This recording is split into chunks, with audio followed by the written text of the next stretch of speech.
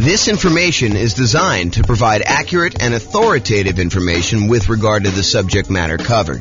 It is offered with the understanding that the presenters are not engaged in rendering legal, accounting, or other professional services. If legal advice or other expert advice is required, the services of a competent professional should be sought. Welcome to the Evansville Real Estate Investing and Real Estate Financial Planning Podcast. Learn all about investing in real estate in Evansville, Indiana, with a combination of real estate financial planning and modeling with numbers specific to Evansville, plus syndicated, more generalized recordings of live and pre-recorded real estate investing classes, not all of them specific to Evansville. Be sure to stay tuned after the podcast for a message from our sponsors. Nice. All right. Well, on that note, I'm James Orr. Welcome. Tonight is Real Estate Investing Strategies. I'm going to get started on time. And we got some people straggling in late, but since I'm recording. So Real Estate Investing Strategies. So I taught this class last time about a year ago. I think it was last February or something like that. And it was via webinar. And I made some modifications since. But at the beginning of the last webinar, I told everybody that I was going to do a qualitative approach to real estate investing strategies, where I talk about, how strategies work, what they are, some basic questions about, how you find deals, how you do stuff like that. But I could have just as easily done a quantitative approach where I did numbers for fix and flip or for buy and hold or for nomad or house hacking or whatever you're doing. And so this is the very earliest preview that I am going to do a quantitative version where I'm going to go through numbers. So tonight, if you think about it, tonight is more like an overview of what all the different real estate investing strategies are and an overview on like how they work and everything. And then over the next, whatever it is, 8 weeks or so, we're going to pick one strategy and we're going to go deep into that strategy, like a 2-hour class just on that strategy. And I will take time to go over quantitative stuff. So I will show you, hey, listen, if you're fixing and flipping and you're doing that for the next X number of years, then you will finally have enough money to achieve financial independence and what those numbers look like doing it that way. For tonight, though, it's not numbers, but eventually you'll be able to see a list of all the different strategies and some variations on those for each one of those 2-hour separate classes. And you'll be able to see how long it takes you to achieve financial independence for each one. And then you can compare and say, oh, if I do house hacking, it's this number. If I do nomad, it's this number. If I do buy and hold, it's this number. If I do fix and flip, it's this number. And then maybe I add some variations in there and like, what if I do a little bit better in fix and flip? Or what if I get a little bit more in rent or things of that nature? So the thinking is tonight is more qualitative. And then the next 8 classes or whatever it is, I put them on the schedule. If you guys can look at the group there, you'll be able to see them. And that's going to be more quantitative. At least that's the plan right now, subject to change. Okay, so here's the list. So I'm just going to go down and I'm going to walk you through all the different strategies. And then there's a bunch of slides that go into more detail, but I'll give you an overview of what to expect tonight. So the first one on the list is all the creative financing stuff. So creative financing, in my mind, is primarily going out, doing marketing, finding some type of seller, usually not in the multiple listing service, and then offering them some type of creative financing solution like owner financing or wrap financing or loan assumption or buying the property on a lease option or buying a property subject to the existing financing, something like that. And we're going to go into detail as to what those are, but that's like the creative financing family. And you're not likely to find those inside the MLS. You're likely to find those when you do marketing and you find those deals off market. So we'll go into what all those are in a little bit. The next one on here is buy and hold. And in my mind, buy and hold is buying a property, holding onto it for a long period of time, and usually getting income from it. It doesn't have to, but usually I associate that with getting rent on the property. And that would include the subset of short-term rentals for me. So it's not just buying and holding and leasing to a year-long lease type tenant. It could be buying a property and then converting it to a vacation rental or short-term rental in order to be able to do this. Next one on the list is quick turn flipping. So flipping in my mind is buying a property, usually adding some value in some way, although it doesn't have to be. Sometimes you just solve a problem and the property is ready to go to put it back on the market and you can make enough money, enough spread in there in order to sell the property right away without having to do a lot of work to it. But in the majority of cases, you're buying a property, you're adding some type of value. Most traditionally, people think of adding value as doing paint, carpets, replacing a kitchen, fixing a roof, things that kind of upgrade the property. Although it doesn't have to be that. It can be solving a problem with the property, subdividing it or breaking it into pieces or combining it with something else or things of that nature. So there's lots of variations on how that works. But in my mind, it is a quick process of getting in, doing something to add value to a property traditionally, and then getting out of the property. But it also includes some subsets in here. So, and the last time I taught this class, I was missing some key ones in here. And actually, the ground lease I didn't have on there because it seems like a more unusual strategy. Although in some markets, they do a lot of ground leasing.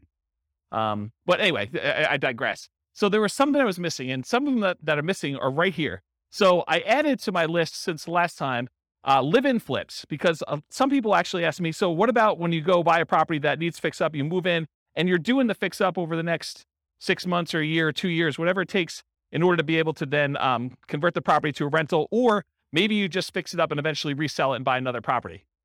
So live-in flips is also kind of a subset of quick turn or flipping. There's also an additional variation called the 2-year slow flips. The best way I can describe this one is, imagine for a minute you're a contractor or you're a custom home builder of some nature, and you're able to build properties and get a discount. And maybe you're able to build a property and be all in for 90 cents on the dollar. Well, you could go build a property for yourself, move into the property, live there. Traditionally, some people try to do this every 2 years, although I will tell you up front that that is not the optimal strategy. But some people they'll move into a property that they built themselves. They'll live there for 2 years for the tax break. They're really trying to avoid having to pay capital gains by doing the living in a property 2 out of the last 5 years. Then they will go and sell the property. They'll take all the profit they made from the discount they got when building it, plus any appreciation and debt pay down that they have. And that's sort of like a 2-year slow flip is what I like to refer that as. And so there's some reasons to do that, but I will tell you, I've done math on this. I've done some modeling, and my math suggests that it is suboptimal to let taxes dictate waiting 2 years. That if you really can get a 10% discount on a property, you actually should sell, pay the capital gains tax, and actually move on to the next property, even if it's less than 2 years. That's what the math suggests you should do. But we can go talk about that when we do the deep dive on those. And then finally, I have partnership flips in here as well. Partnership flips, if you guys haven't heard of this concept, it's pretty interesting. Instead of having to go out and find a deeply discounted property that you're going to buy at a big enough discount to do all your holding costs and to do all the repairs and everything, and then to go resell the property, with a partnership flip, instead you go find a seller who doesn't want to do the work themselves, but they're willing to split the profit with you if you come in and you actually do all the work on the property and then you sell it together. So you don't even have to take ownership of the property. In that case, you just partner. You're almost like a general contractor that says, look, I'll go hire my guys. I'll go do all the work. I will go put up the money for the repairs and all this stuff. And then we will then share in the profit that we're going to make on the deal over a set price that we agreed to at the beginning. And so it's an interesting kind of sub fix and flip model to do it that way. Does that make sense? All right, so that's all the quick turn flipping ones. So Nomad, is there anyone here? Oh, I'll just do it for the recording anyway. So Nomad is the process of buying a property, usually as an owner occupant, usually with like a low down loan, like a 3.5% down or a 5% down loan. Sometimes you could do 0% down if you're doing VA or USDA. And you buy a property, you move into the property. You have to do it as an owner occupant in order to get those financing terms. But you move into the property, and according to the terms of the loan that you do, you are required to move into the property and live there for a year. So the lender requires you live in the property for a year. Once the year is up, you buy another property, you convert the last one to a rental property, and you acquire a new one that you move into. And so you can acquire, if you think about this, if you had 20% to put down on a property, by doing the Nomad strategy, you could actually buy 4 rentals for the same 20% down payment. So you do 5% down for the first one, 5% down for the second one, 5% down for the third one, 5% down for the fourth one. And now instead of having, whatever the property values are, if it's a $400,000 property, now instead of having one $400,000 rental that you put 20% down on, now you have $1.6 million, 4 times 400 worth of real estate that you have an asset base that's growing. You have 4 rentals that are all growing and going to eventually be paid off and you'll have cash flow on. So that's what the Nomad strategy is. And you could do this. You can repeat this for as many rentals as you want. There's no loan limit for owner-occupant rentals. So you hear about sometimes, not being able to get more than 10 loans if you're going to be an investor before you have to go to some type of portfolio loan or some type of more unusual loan product. Well, with the Nomad strategy, since you're buying properties as an owner occupant, there is no limit on the number of owner occupant loans you could do. You can buy your 11th property as an owner occupant, live there, and actually get a 5% down loan. So interesting that way. Then there's a whole bunch of sub versions of Nomad. There's Nomad by proxy. Nomad by proxy is when you have someone else go and Nomad for you. And actually, Dwayne kind of is one of the people that was suggesting we teach a class on this. But the idea is, let's say your grandparents want to move into the area because they want to be near your grandkids. Well, if you can convince your parents, the kids' grandparents, to actually Nomad on your behalf, maybe you even provide the down payment. They actually are the ones moving every year, and you're buying a new house. So it doesn't have to be you that moves into the properties. It could be a family member, it could be your kids. You could decide, hey, while you're in college for the next 4 years, you are going to move 4 times. And I'm going to help you with down payment, and I'm going to be a co-signer on the loan, but you're going to be the one living in the property. And so you can actually acquire 4 properties over 4 years without you being the one that moves using the Nomad by proxy strategy. Then you can also do Nomad where you house hack. So you move into a property and maybe you rent out a room, or maybe you buy a duplex for the first one, or a triplex or a fourplex, and you have roommates, or you have like housemates in the units next to you while you do this. And so Nomad with house hacking is combining the Nomad strategy where you're serially buying houses, sequentially buying them 1 a year, with another strategy of like house hacking. Nomad to short-term rental. This is a new one that a lot of people may not have seen before, but one of the challenges we're seeing, at least in our market here in Northern Colorado, and probably across the country, is this: prices have gone up so much and rents have gone up, but not quite as much as prices. And interest rates have risen such that it's getting harder and harder to cash flow on properties, especially when you're only putting 5% down. And so one of the solutions to that is to actually Nomad into a property, live there for a year, and maybe even during the year, you actually rent it out, vacation rental by owner, or Airbnb or something like that. Where you are buying the property and you're doing short-term rental in order to get some income on it. But then maybe after you move out, instead of converting it to a lease with a 1-year tenant, you can get a lot more income and net a lot more income if you convert it to short-term rentals. The challenge is you probably need to pick slightly different properties when you're nomading originally. You might not want to do, property on the outskirt of town where we've been buying a lot of nomad properties lately. This might be one where you're willing to pay a small premium to have it more in town in a more walkable part of the area. And you pay a premium for that. So you want to make sure that you got your strategies right, but you could then convert those to more of a short-term rental after you nomad in the property. And that could help solve some of your cash flow problems until rents increase enough where it's no longer an issue. And then you could reduce your workload by not having to manage those short-term rentals and convert them to long-term rentals. So does that make sense? So there probably are regulations, and I don't know what they are. So we'd want to go check in with the city and find out if the one that you're considering is able to be converted to a short-term rental. And in some cities, they're requiring licensing to do that. Some cities, they're requiring you, pay the lodging tax or whatever it is. So you need to do the equivalent research in whatever market you're in. I don't know the numbers for Fort Collins. That's not something clients of mine have done. But I think the strategy is to find ones where you can do it. And it might be a property that is already licensed, that maybe the license passes with the property. And so you'd want to go select properties where that is a viable solution and do whatever the regulations say. We're not encouraging you to break the law. We're not encouraging you to kind of go around and try to figure out ways to circumvent things. We're telling you comply and find ones that where it does work. And if it means it doesn't work in that particular area, then we're not doing it. So that's what I would say about that. And so one of the reasons why I'm reluctant to give very specific answers in some of these things is these things change over time. And, a year from now, it could be very different. They could say, nope, we're not doing any more. Or they could be like, yeah, it's a free for all. Anyone can do it. Any property, any part of town. You don't ever know. So yeah, the correct answer is before you buy a property, you should do that due diligence to make sure. And if you're not willing to do it before you go under contract, you absolutely 100% should be doing it while you're under contract, while you're able to deal with that provision in the contract that gives you the right to do your due diligence, and you are able to terminate based on finding out if it doesn't work in that case. But it's better to do before you go under contract, especially if you're having to be aggressive and bid and waive things and things of that nature. So yeah. Any other? Good. Yeah. Do you have any other? Okay. All right, cool. So that's the list on there. Oh, so that Nomad to short-term rental is another option for Nomad. Lease option Nomad. Lease option Nomad is a variation on combining lease option exits with the Nomad strategy for acquisition. If anyone has ever read the book I published, it's called how to acquire a multi-million-dollar real estate portfolio starting with $3,000.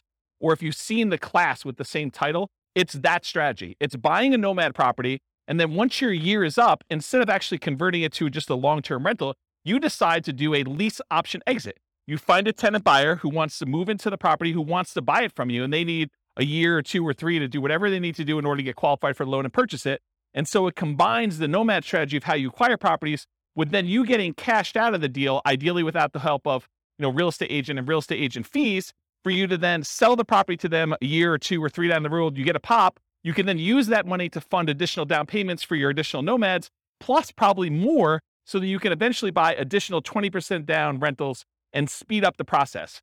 It takes a little while to do it, but over time, you're able to acquire more than one property in a year, which is a limitation traditionally of nomad. And you're able to do this strategy with less money, because you usually get a option fee from the tenant buyer when they come in, which in some cases can be enough to fund your down payment for the next purchase. So that's why you can do it with just one down payment. And then other variations of nomad. There's quite a few different ones. One of the things I'm known for is kind of doing nomads and nomad variations. And so there's a whole bunch of other ones, but those are the big kind of groups. Another real estate investing. By the way, I run, as you probably can tell, I run a really informal class. So if you have questions, feel free to ask your questions, and we'll get the mic to you and you can ask us. So real estate investing strategies, house hacking. House hacking usually is getting income from a property that you're living in. One of the most common ways to think about this is someone who buys a duplex, a triplex, or a fourplex, where they're living in one of the units and they're renting out the other units. But it could just as easily be you buy a single family home and you rent out 3 other bedrooms where you live in one bedroom, or maybe you live in the living room and you rent out the 3 bedrooms, or something like that.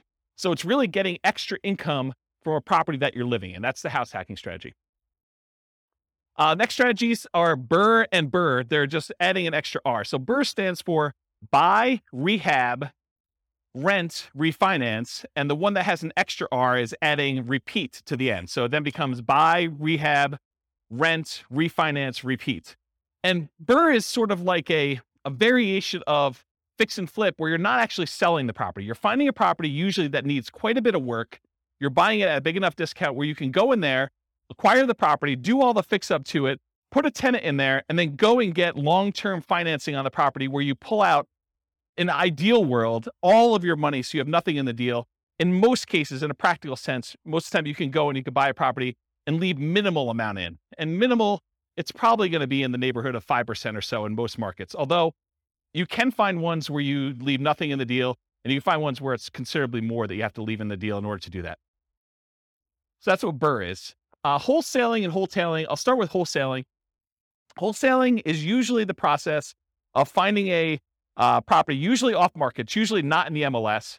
It's usually off market, where you do advertising, you find a seller, oftentimes a motivated seller.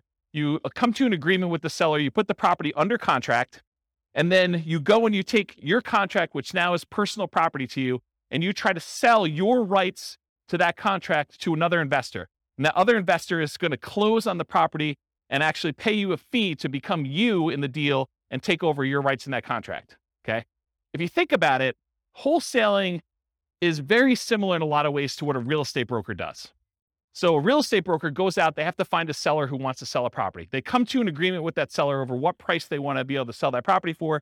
And then that real estate agent, often with the help of the other real estate agents in the market through the cooperative agreement of the MLS, but a lot of times that real estate agent will go out and they'll try to find a buyer. And then when they sell the property, they get paid a fee.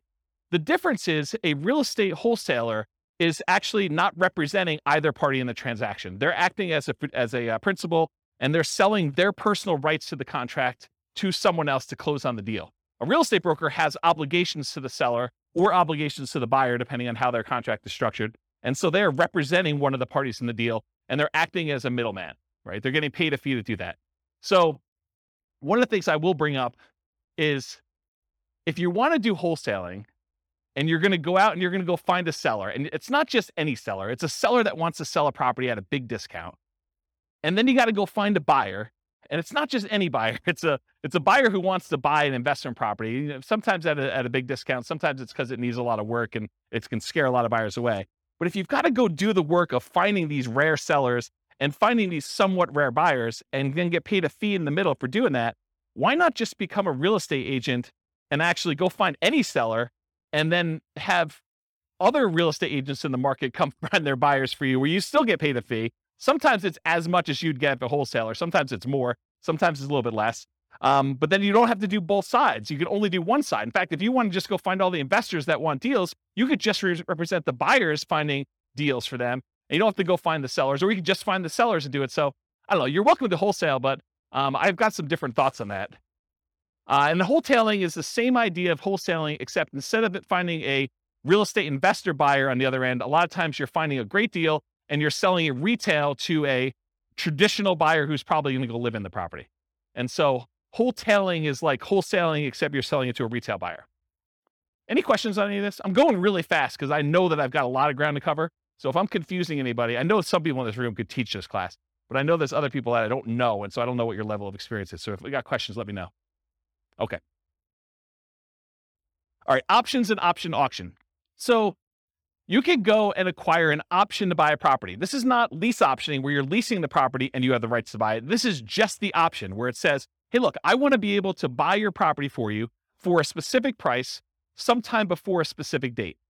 And so you get the rights to be able to acquire property at a pre-agreed upon price for a specific period of time, often for some money.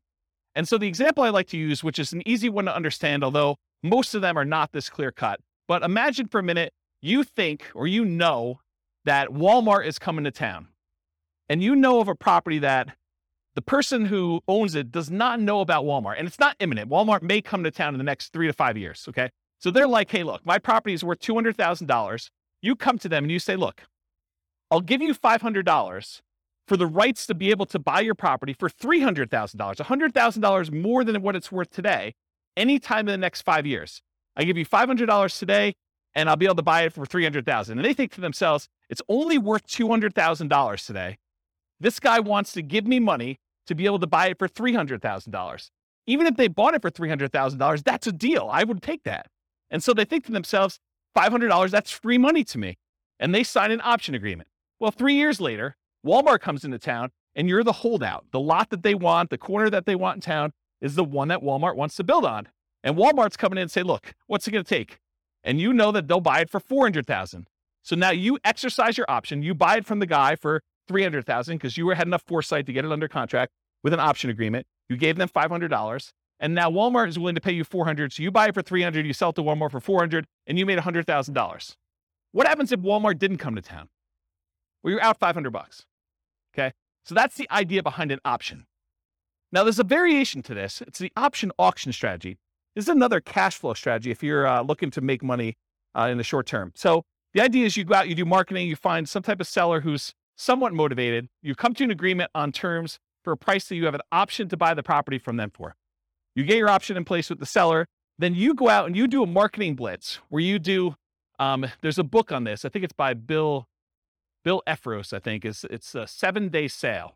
And the idea is you go and you do a marketing blitz for a week or a weekend, and you basically have everyone come through an open house. And then on Sunday night, you ask people who is interested in bidding on this property, and you run an auction in order to sell that property to the highest bidder via, round robin telephone that evening. So basically you call up the first guy, says, the bidding is going to start at $200,000. It's usually below market where you started at.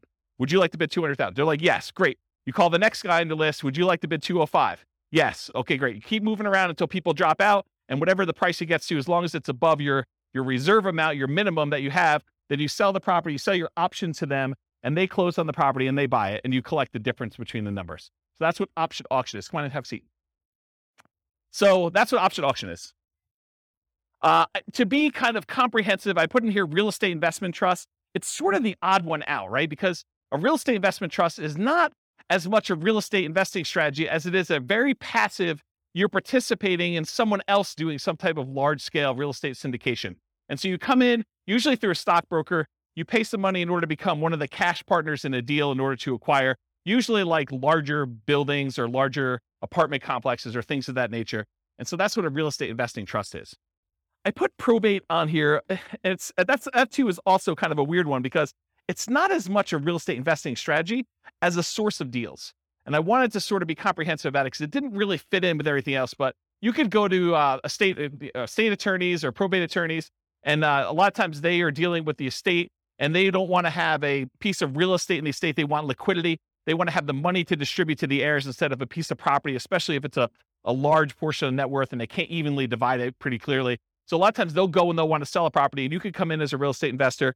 And sometimes these properties, because a lot of times it's elderly people that haven't maintained their property appropriately, they need work or updating. And so it sort of can be an option for a fix and flipper or a burr person or someone who wants to, maybe even nomad into it or something like that. But it's more of a source of deals. So you can get the list of people that are in probate. Probate's when someone dies, in case you didn't know. So someone passed away, they go into probate, and their estate needs to get distributed. So that the process of distributing the assets is called probate. So you can go find those deals that way. And then they have to publish that in the paper, so it becomes a public list. So it's a source of places you can market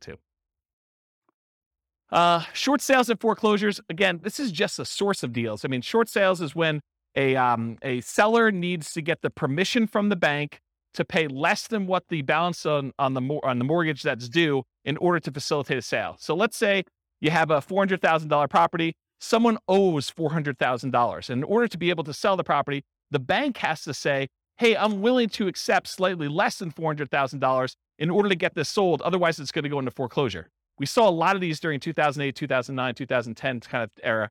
And since then, we haven't seen very many at all. But this may come back, right? It may come back at some point in the future.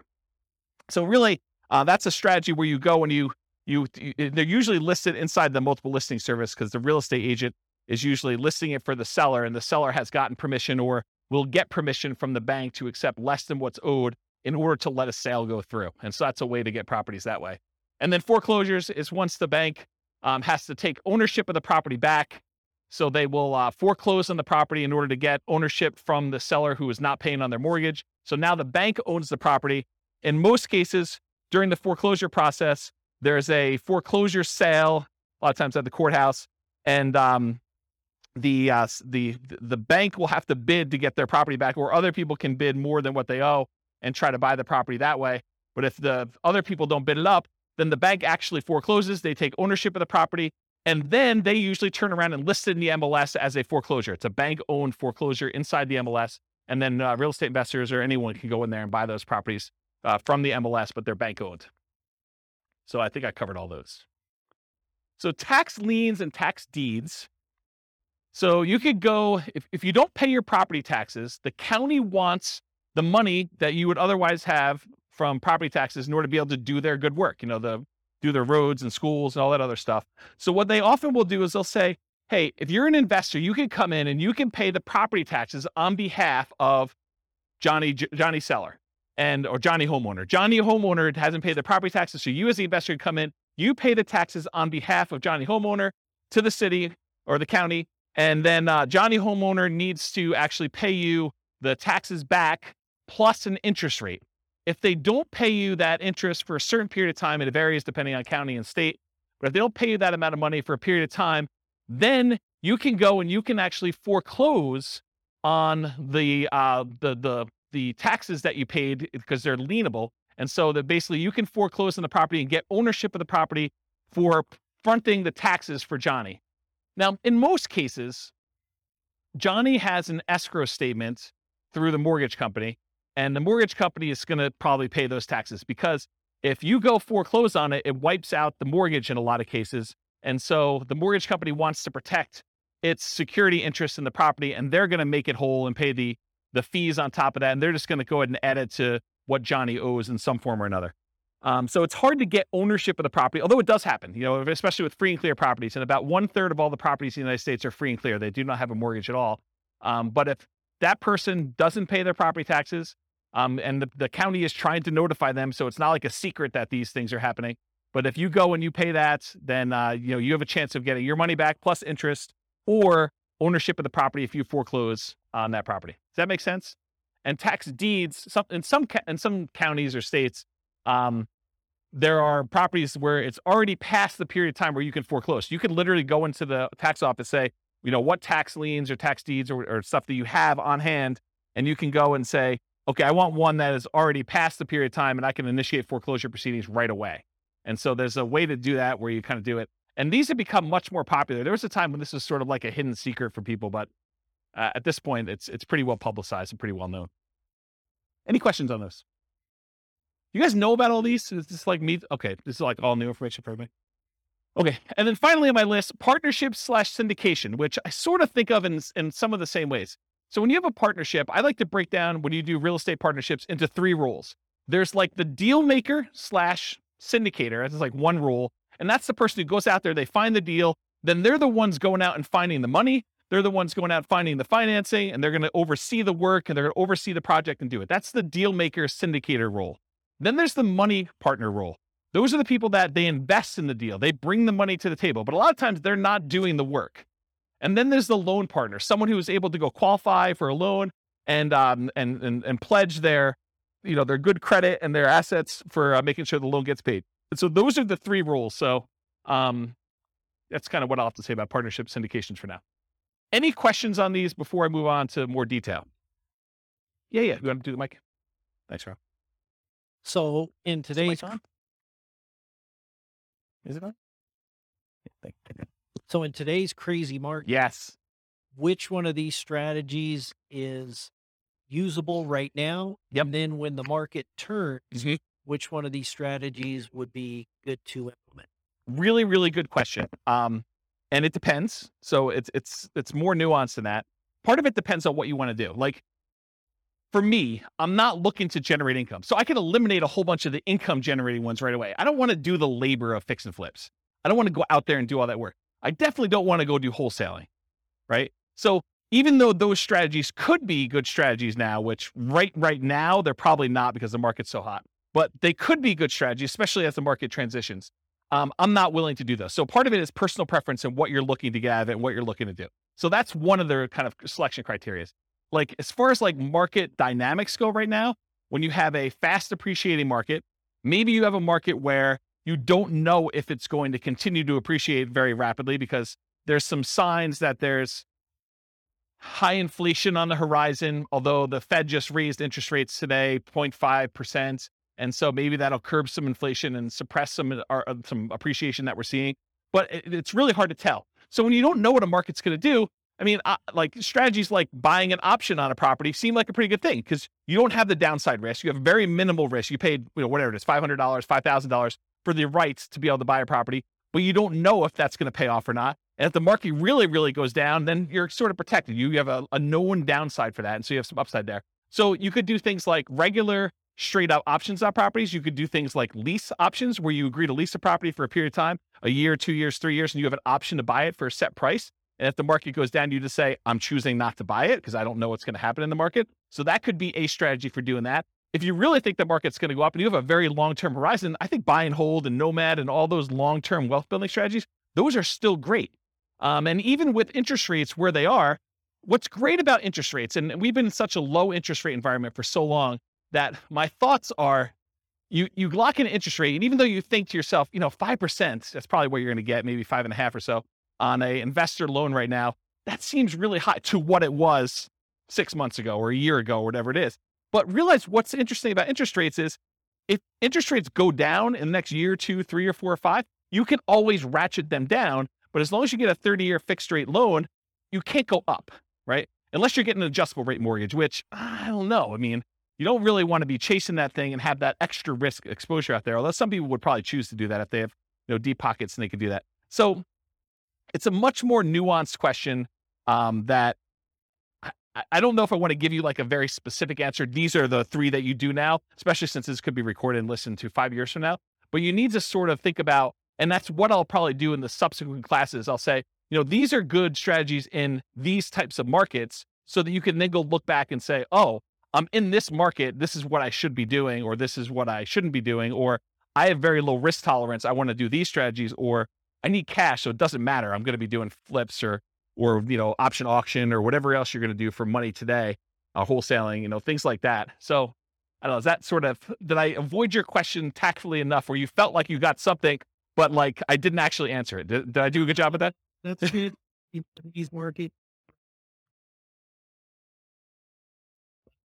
Looking at other investors, they say, oh, in this kind of market, you want to, it's like conserving or I don't think this is a conserving cash time. I think in periods of high inflation, anyone who's holding cash is losing ground. Yeah, I think buying assets that go up in value, I think those are things. I think the tricky part is a lot of times we can't, at least in our current market in Northern Colorado, at our current interest rates, current prices, current rents, it's hard to make properties cash flow. And so I think that's the challenge for folks. If you're trying to acquire for cash flow, it's tricky right now. It's tricky to do. And so what do? Do you put more down? Do you just kind of consider the negative cash flow as part of your down payment? What's the strategy there? And that's a personal preference thing. I don't think you could tell somebody you always do this. So that's how I would kind of answer that question. Yes, sufficiently vague. Yeah, absolutely. Perfect. Yep. Yeah. All right. You know, James, what I've noticed is a trend that's happening right now Yeah. is that a lot of us, when we were doing lease options, owner carry, owner financing, that kind of stuff, Right now? we just can't do them right now because the seller really has options, which is sell. Oh, right now, the market's so hot that a seller can basically put it on the market and get above thing. But we're entering a golden age, because the golden age that's coming is all of these really low interest rates, all the options like lease option, wrap financing, subject to, that's coming. We need a softening of the market where now this becomes an option for sellers. Our solutions become options. Is that where you're going with that? Yeah. So what I've seen is a pivot where a lot of people have moved over to master leases in particular, where they're going in on a master lease and attaching it to it. They're creating a performance lease so that no risk at all, essentially being a property manager and keeping 10%. But they're also attaching a right of first refusal and or an option to purchase it in the thing. So I'm seeing a lot of that.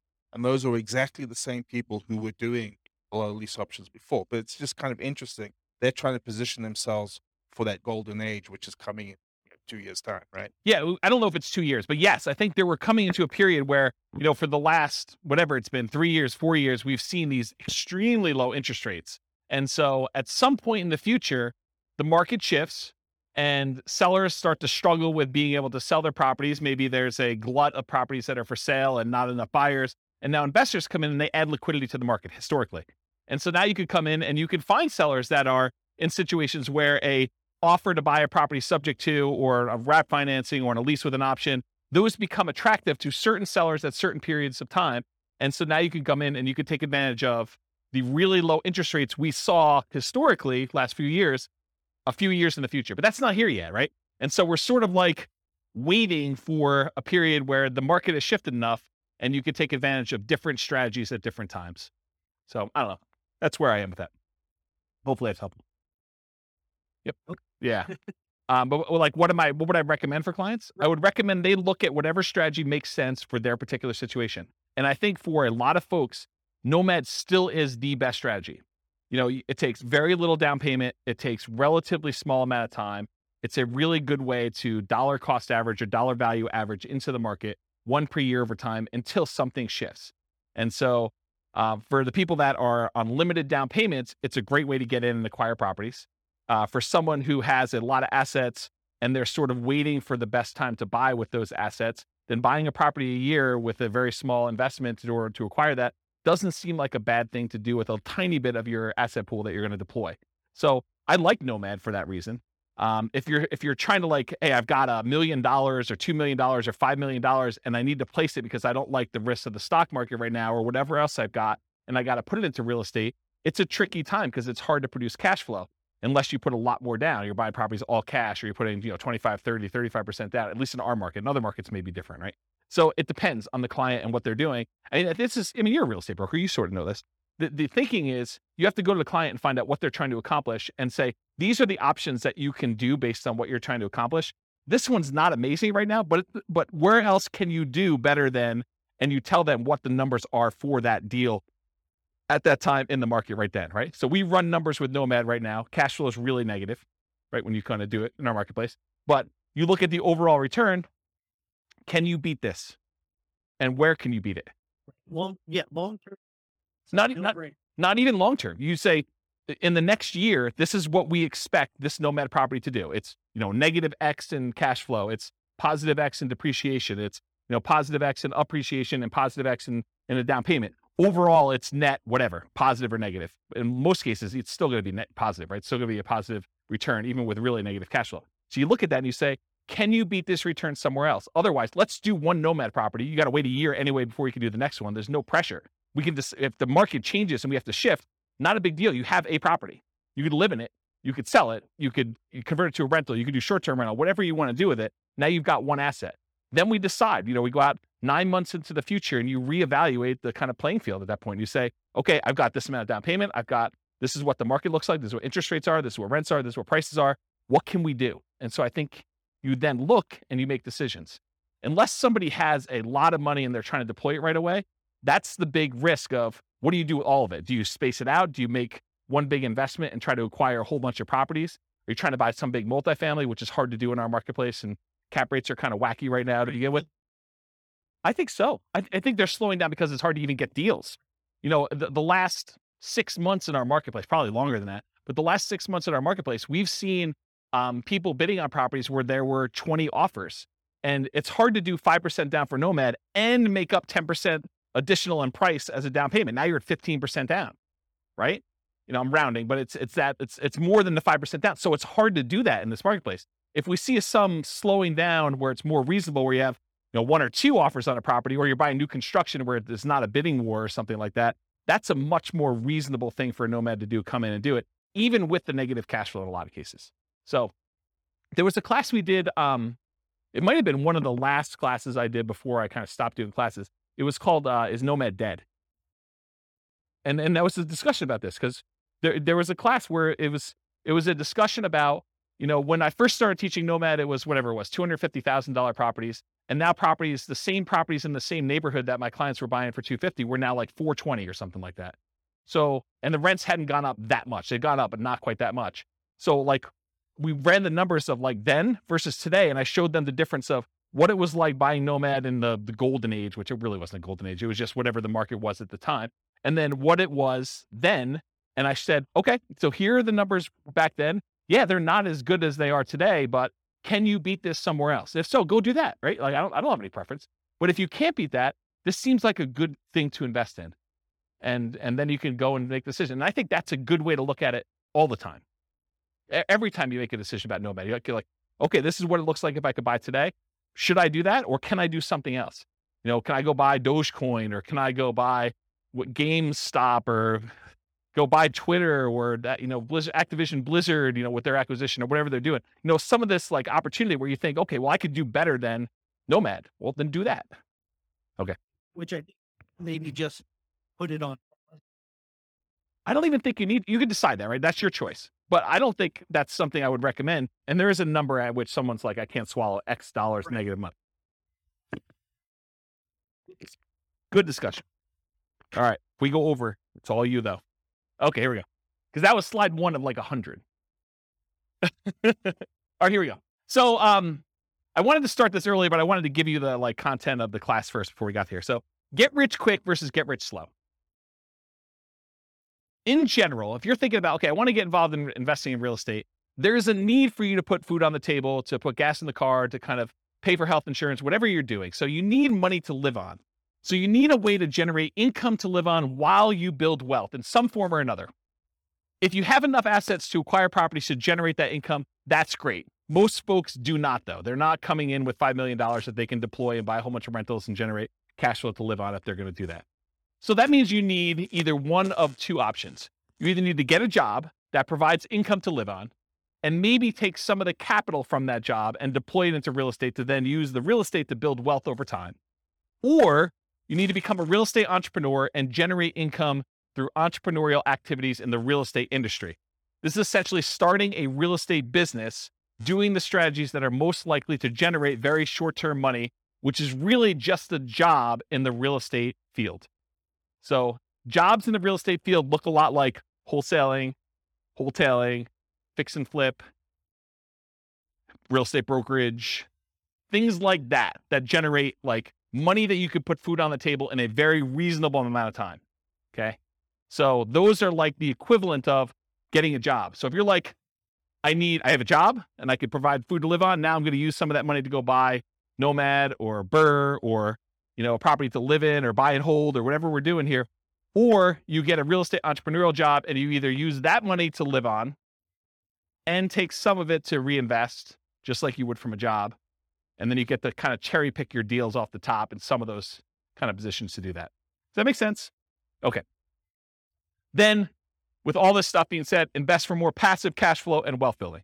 So remember, the idea for a lot of folks is to achieve financial independence where their assets are providing enough income where they can support them in the lifestyle that they desire.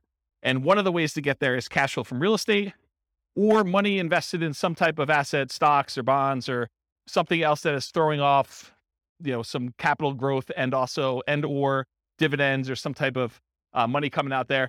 And a lot of times the asset base, you're using some type of like 4% rule or 3% safe withdrawal rate or something like that in order to generate some money from that or the money from the real estate.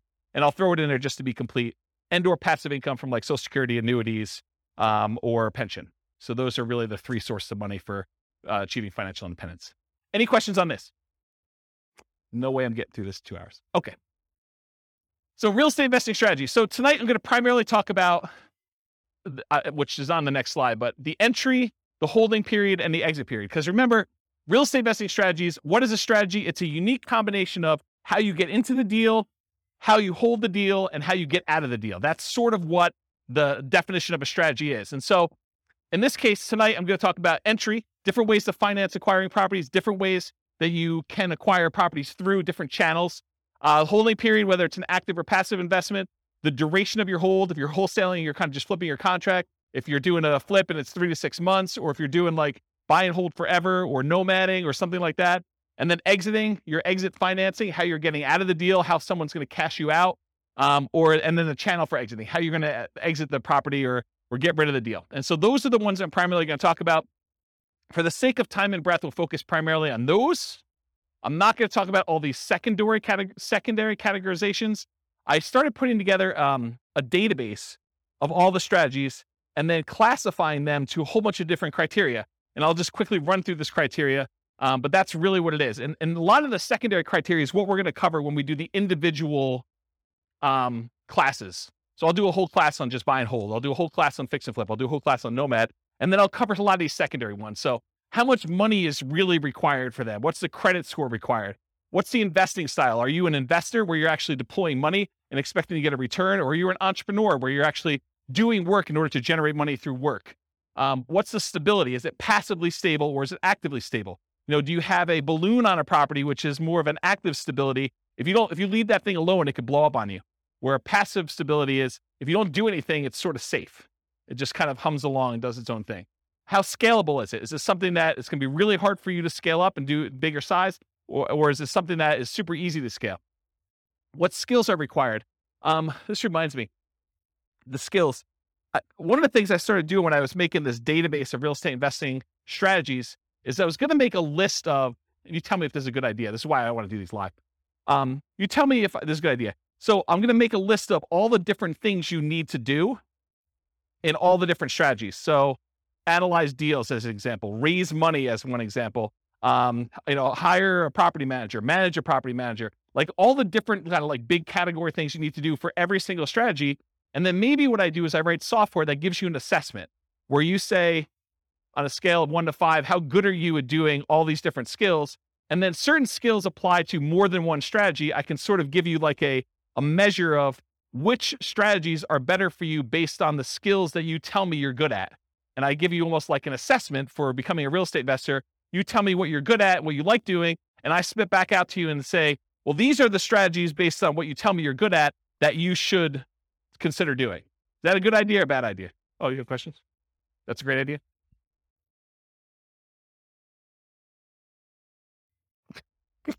You can't wait to talk. No, I think it's good. I Okay. think you also, though, have to put in there, what is their risk tolerance for those? That's probably another one. Right? That's probably another like asset assessment kind of question, right? Right. Yeah, like how much money are you willing to risk? How well do you sleep at night knowing that things can go bad? What's your variance tolerance? Yeah, things like that. Yep. Good point. So skills required, sales, analysis, property management as some examples. What's your risk exposure rating? Like how risky is the strategy overall? What's your profit timing? Is it cash now, cash flow, wealth building? What kind of subgroups you would direct market to? Probate being an example, high equity being another example, low equity being another example. What are the best markets? I think this is to your question more up, like where you're talking about, is this a soft market strategy? Is this a hot market strategy? Availability, like, are these like really rare deals? Are you very likely to not find any? Or is this like something you can go out and you can buy today? And then can you invest using retirement accounts? Kind of another one on there. So those are like my secondary criteria. We're not going to talk a lot about those tonight. It's primarily going to be this primary categorization. All right, so here's a visual. There's no way I'm going to get through this. Here's a visual of the three different things. So the entry, the holding period, and the exit. The channel and financing for both the entry and the exit, and then the holding period, whether it's active or passive, and the duration for that. Okay, gonna be great. All right, so buying, acquiring, entry into real estate market consists of two major considerations: the channel, the source of where you can find those deals, and then how do you finance it? All right, financing when buying. So these are the lists of all the different ways to kind of finance or fund the acquisition of a particular strategy. So cash, it's a really obvious one. You want to go buy a property, you put up all the cash, you go buy it. But there's also cash equivalents. There's things like, I want to go do fix and flip and I have a free and clear property. Instead of actually selling my free and clear property, I could go put a home equity line of credit on that property and then only pull the money out that I need in order to fund the acquisition of my fix and flip. And so that's sort of like a quasi-cash equivalent, because it looks like cash, but you had to borrow money from yourself in order to be able to do that. Or if you have $1 million invested in the stocks and you want to use a margin account, you can go borrow up to 50% of your stock holdings and use that money in order to acquire the deal. Yeah, you're adding some leverage or risk into it, but that's the idea behind cash equivalent. Traditional owner-occupant loans, this is usually for stuff like house hacking or Nomad or things like that. You can get 0% down VA or USDA loans in order to acquire properties as an owner-occupant. You can do 3.5% down loans to buy single-family homes, duplexes, triplexes, or fourplexes as an owner-occupant, and you can do 5% down conventional financing in order to acquire these properties. And everything except for the 0% down VA has PMI. If you put less than 20% down, VA instead has a funding fee, sort of like a prepaid fee you pay up front that takes care of the insurance risk that VA has for putting less than 20% down. So those are kind of the traditional owner-occupant type loans. You could do 20% down or more, then you don't have PMI anymore, but most investors are probably going to not opt to do that. Traditional non-owner-occupant loans, that's usually 20% down. A lot of times we will move to 25% down because the interest rate is so much better, moving to 25% down. And the cash flow improves a little bit because you're borrowing a little bit less. So a lot of times you'll do that. There are 15, as of right now, there are 15% down non-owner-occupant loans you can get. They usually have PMI associated with them. And depending on what you're going for, are you trying to make more of an appreciation play, or you're making more of a cash flow play, you would choose those loans based on what you're trying to do there, in my opinion. Creative financing, we talked a little bit about these. I'll go into detail a little later, but there's owner financing. That's when the owner of the property acts like the bank. They allow you to make monthly payments to them in order to buy the property. There's wrap financing, where the owner of the property has a loan in place that they have with a bank or something like that. And they're saying, hey, look, I owe $50,000 on this property, but you want to buy it for me for $400,000. So I'll tell you what I'll do. I will offer you owner financing, but we have to make part of the payment go to the $50,000 underlying loan. So I'm going to wrap the $50,000 loan. You're going to make a payment to me for $1,500 a month, and $300 of that I'm going to pay to the underlying $50,000 mortgage on the property. So they've wrapped their own loan and they've offered you the ability to do that. So that's an example of wrap financing. Loan assumption is when you formally go to a bank and you formally assume the loan. You qualify in a lot of cases to assume the loan. They make sure that the loan gets switched to your name. You are now formally responsible. That loan shows up on your credit report. That's what loan assumption is. Then the next one is all the rent-to-own family. That's rent-to-own, lease option, lease purchase. Those are the rent-to-own type things. That's another way to acquire properties. Agreement for deed. This is like when you buy your car, you don't technically own your car until after you paid off the loan that you have from the bank. And so this is sort of like the car loan version of buying a house. You have a contract in place, you make monthly payments on that contract, and then when you made all the payments on that contract, then and only then the seller actually provides you a deed to the property that says you own it. Okay. And then subject to. Subject to is where you actually transfer, the seller deeds you the property. You now are the owner of the property because deed signifies ownership. So the seller deeds you the property, but you do not pay off the mortgage. You just start sending in payments to the bank on that underlying mortgage. You do not go to the lender and say, I would like to formally assume that loan. You basically just say, seller has deeded me the property. I'm making payments on the seller's old mortgage, and you're not paying it off until it's paid off through its normal payment process or you sell it. Okay? So that's the difference between subject to and loan assumption. You can partner on a deal. The partner can do any of these, right? They can go get cash. They can do traditional non-owner occupied financing, or maybe they do something else. No financing required. So in some cases, like when you're wholesaling, you may not need financing. You're actually getting a property under contract and you're selling the rights to your contract. So you may not need financing on it at all. Hard money. A lot of times if you're buying a fix and flip property, you will go get a professional lender who's used to lending on properties that need fix up. And a lot of times they'll do, 70% loan to value or 80% loan to value, or 65% loan to value. A lot of times there'll be points.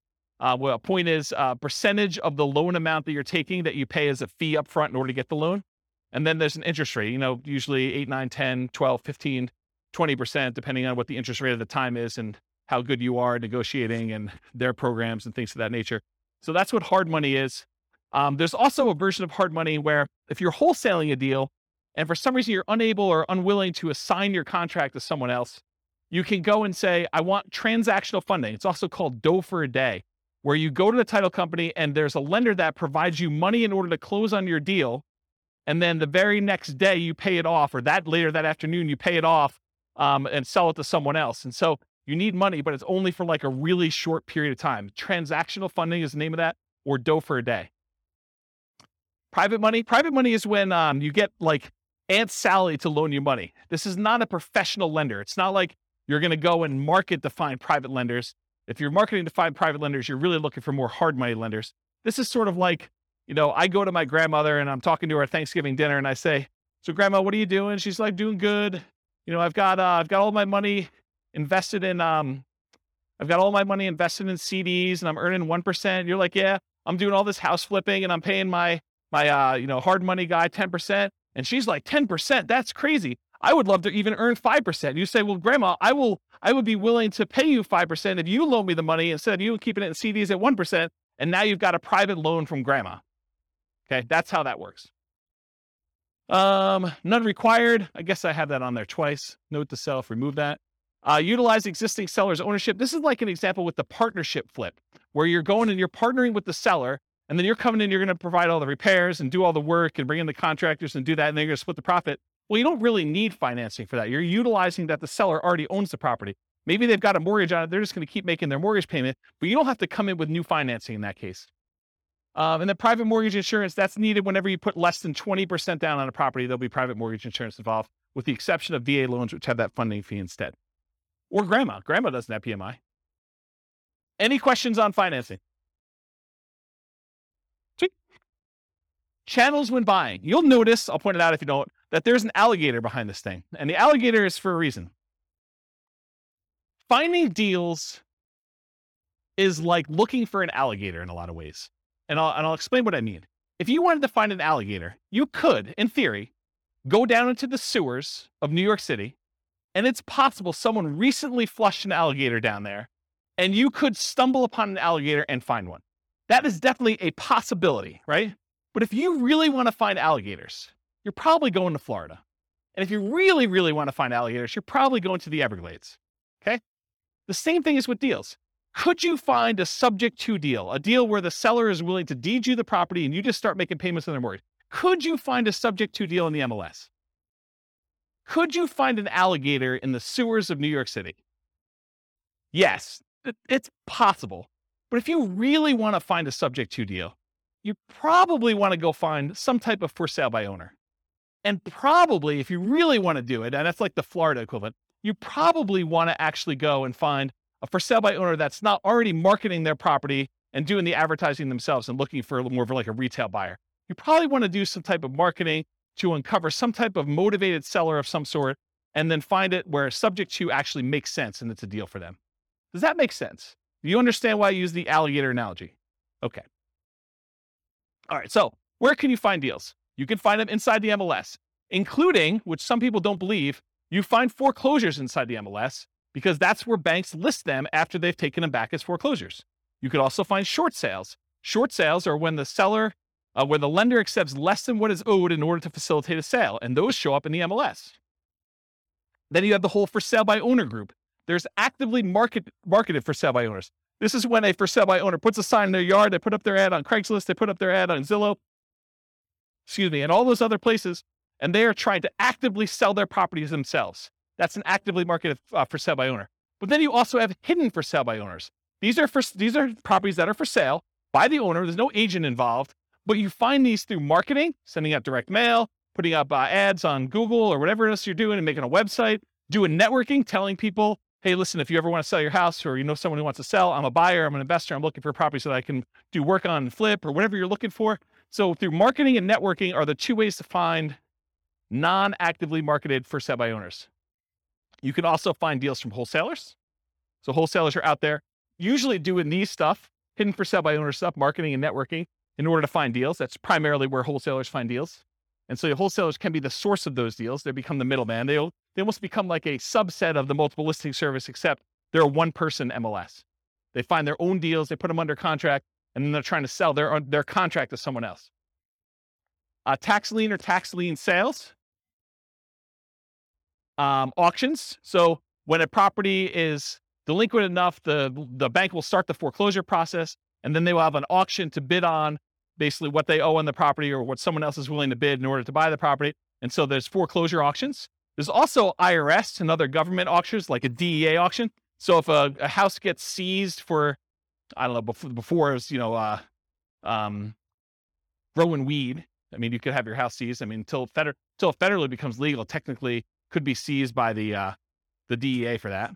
Or you don't pay your taxes and the IRS decides to seize your property and they offer it on auction. So you could do those types of auctions in order to find some properties. But, I remember before I was telling you about like how accessible are deals, like what's the commonality, how available are they? It's a relatively small list, right? I mean, it's not like you've got MLS size number of properties going through the IRS sales or DEA sales, right? Make sense? Russian yachts. There's a whole bunch of Russian yachts for sale right now.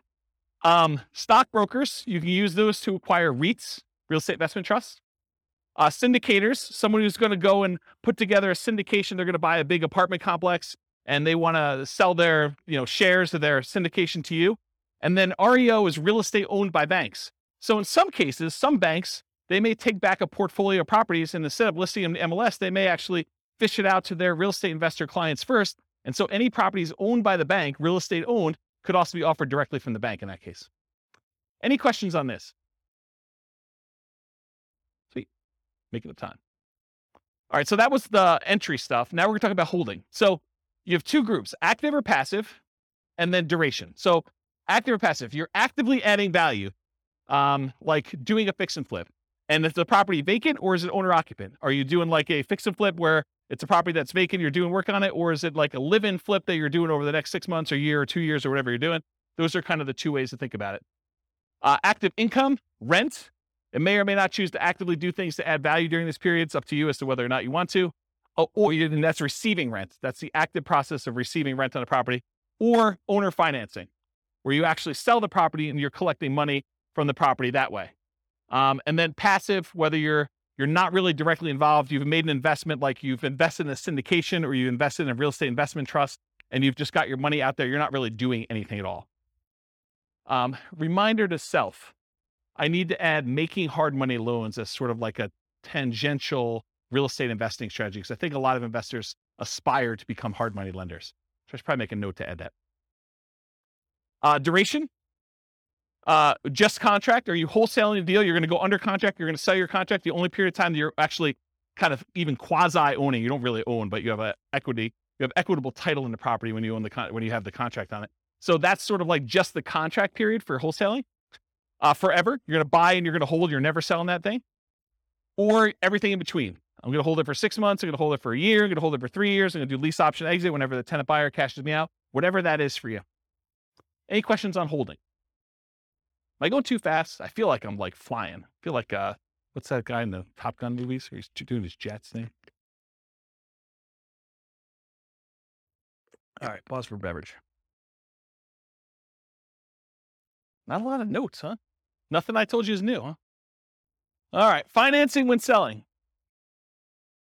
Traditional financing, you'll notice there's some on here that are like, that were in the other one that are not out when you sell because you're not really using those. Although it's possible, I guess someone could come in and do, private loan or whatever it is. Yeah. So traditional financing when selling, cash, it looks like cash to you. That's what my cash note is. So if someone comes in with a loan, it doesn't matter if they got a traditional loan. The title company is going to give you a check. It's going to look like cash. Owner-occupant, non-owner-occupant loans, the buyers and/or family and/or partners, hard and private money, those coming in, and then all the different creative financing things, depending on how you're exiting. If you're doing like a more entrepreneurial approach where you're out there finding lease option properties and then you're turning around, you're offering the property on a lease option to a tenant buyer, that's sort of like sandwich lease optioning. So this could be an exit strategy for you, is using kind of like the rent to own and others lease option exit. But all the owner financing, wrap financing, loan assumption, rent to own, agreement for deed, and subject to, those are other ways to exit the property. Okay. Channels when selling, you can hold it forever, so you don't ever sell it at all. You can sell through others. For example, multiple listing service, real estate brokers, or wholesalers. If you want to be the person that provides the deal, the wholesaler, you can do that. For sale by owner, where you do the marketing yourself, you either actively market it, put it on Zillow, put it on Craigslist, put the sign in the yard, go door to door. You could be a hidden for sale by owner where you don't even know that your property is for sale. Someone comes to you and they want to buy it. You have an unsolicited offer. You could be out networking and someone says to you, I really need a property in XYZ neighborhood. You're like, I happen to own a property there. Are you interested in selling it to me? Are you interested in buying it from me? Sure am. You could offer it at rent to own. You could do lease options, exits to people. You can offer rent to own properties. You could decide to do that auction strategy, like when we did that option auction. You get the option on the property and then you auction it off to someone else. If you're getting rid of your real estate investment trust, you can go to a stockbroker, get rid of it that way. In some cases, when you're partnering with other people, your partner's going to come in and they're going to buy you out. They're going to say, you're like, I want to get out of the deal, or they're going to tell you you are getting out of the deal, and the partner's going to come in and buy you out in that way. And this is ignoring losses like natural disasters, lawsuits, bankruptcy, foreclosure, divorce, right? Those are ways you could also lose your property. You could exit, but I'm not planning on those, although they do exist. Any questions on selling? Making up ground. All right, good. All right, so here are the 6 types of creative financing. I've been kind of telling you all night that I'm going to get to these. I'm finally getting to them, although I have sort of told you about them at some point. So I guess I probably should put this earlier. So here are the 6. We've already talked about what they are. There's a slide for each, so I'm going to go through them. All right, here's a warning. So how many people in here are interested in doing these creative financing type deals? Owner financing, wrap financing, lease option, subject to, just one person? Oh, okay. All right, so if you're going to do these, this class is not enough information for you to do them, okay? Any course you buy online is not enough information for you to do that. You absolutely, 100%, should do a consultation with an attorney in the market you plan on doing the deals and make sure you have the correct paperwork, the correct way to structure the deal so that you don't get in trouble, okay? There's a slide on this coming up, but this is like you're given great power, which with it comes great responsibility. You could really screw somebody over with this. And you could screw them over like unintentionally. You just structure it wrong and you don't realize it, and then something happens to you and it's bad, okay? So you really, really want to make sure, and you don't know what you don't know, right? Like everyone thinks, oh, I did the course, I paid the $1,000, I got the whole thing done. I mean, I got 8 hours of training on how to do lease options. I know everything. Maybe not there, okay? So I strongly recommend you always get the advice of and use an attorney use an attorney on all creative transactions. Now, after you've done 1 or 2 of them, can you probably replicate what they did in most cases? Probably, right? I mean, I think that's probably true. Although there's nuance and differences in each deal, and an attorney may save you from making a mistake on one. If you think of it as the attorney is just an expense of getting this kind of creative transaction done, you could look at it as an acquisition cost. I think that's prudent to do. So these can be complex, highly nuanced transactions. If done incorrectly, you can get you in expensive trouble. Whatever it is, $1,000 or $2,000 you pay for an attorney to do it right could save you $500,000 later. So that's a good return on investment, in my opinion. All right. It has to be win-win or no deal. So with great power comes great responsibility. It's from one of the Spider-Man movies. I forget which, but I think that's an appropriate thing to say here. Yes, you probably could structure deals that are not win, where you take advantage of people, especially people in sort of like rough situations where they've got things going on, where they're motivated to sell a property for whatever reason. They may not be thinking clearly. They may be in a position where if you were unscrupulous, you could take advantage of them. And for all of you that are local, if I hear about you doing something unscrupulous, if I hear you took advantage of somebody, I will do everything in my power to ruin your business. I'll just tell you straight up, okay? You'll be removed from this group because I don't want someone looking up your name and saying, oh, so-and-so is part of that investor club. They must have learned how to do this crazy, stupid stuff from there. And I'm going to go ahead and assume that James taught it to him and all that stuff. So our community is small enough that you will be removed from the group, but it will not end there. If I find out that you did something unscrupulous, I will go out of my way to say, do not do business with so-and-so. And it will get ugly. So I'm just telling you up front, don't do it. Okay. You'll be banned from meetings. You'll be removed from a member. I banned, I think it's 13 people at this point from the group, in case you're wondering. You should only do deals that are win-win for all involved. It should be win-win or no deal at all. Does anyone have any questions on that? This is your chance to ask me. Yeah, exactly. All right. No questions? Wow, it got really silent in here. Like, you guys are like, holy crap. I mean, you got to understand, you guys don't pay for these, right? So there's zero incentive for me to keep you around. You guys understand that, right? Like, I'm like, this is sort of like, you're coming here for free. If you're going to do like bad stuff, I don't want you here. And I'm not losing any money by having you not be here. Right? You get that. And in fact, you could hurt me. So there you go. All right. Now that I've kind of gone down that dark hole, what are the benefits of financing? Why would you want to consider doing these types of deals? So little or no down payment required. If you're trying to buy a property with a lease option, it's not like you need to come up with 5% down or 20% down in order to do those types of deals usually. Although it's completely negotiable. It's typically the same benefit as Nomad, except you don't need to move in. With Nomad, we're able to buy a property with 0% down, 3.5% down, 5% down. So a lot of times you can acquire these creative financing deals with similar down payment sizes, except there's no requirement for you to move into the property and live there. So it's great in that way. A traditional down payment, usually 20 to 25%. You can do it with less in some circumstances with that 15% thing. If you're doing more traditional, like non-owner occupant financing.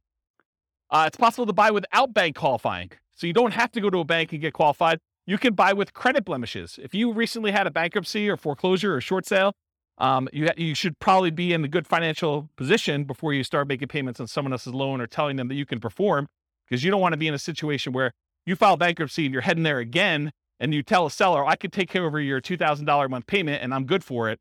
I don't think that's a good idea. So you can buy them with bankruptcy, foreclosure, or short sales, because a lot of times the seller is not going to say to you, hey, I want to pull your credit report. I want to do a full credit check on you. I want to see like all your financials.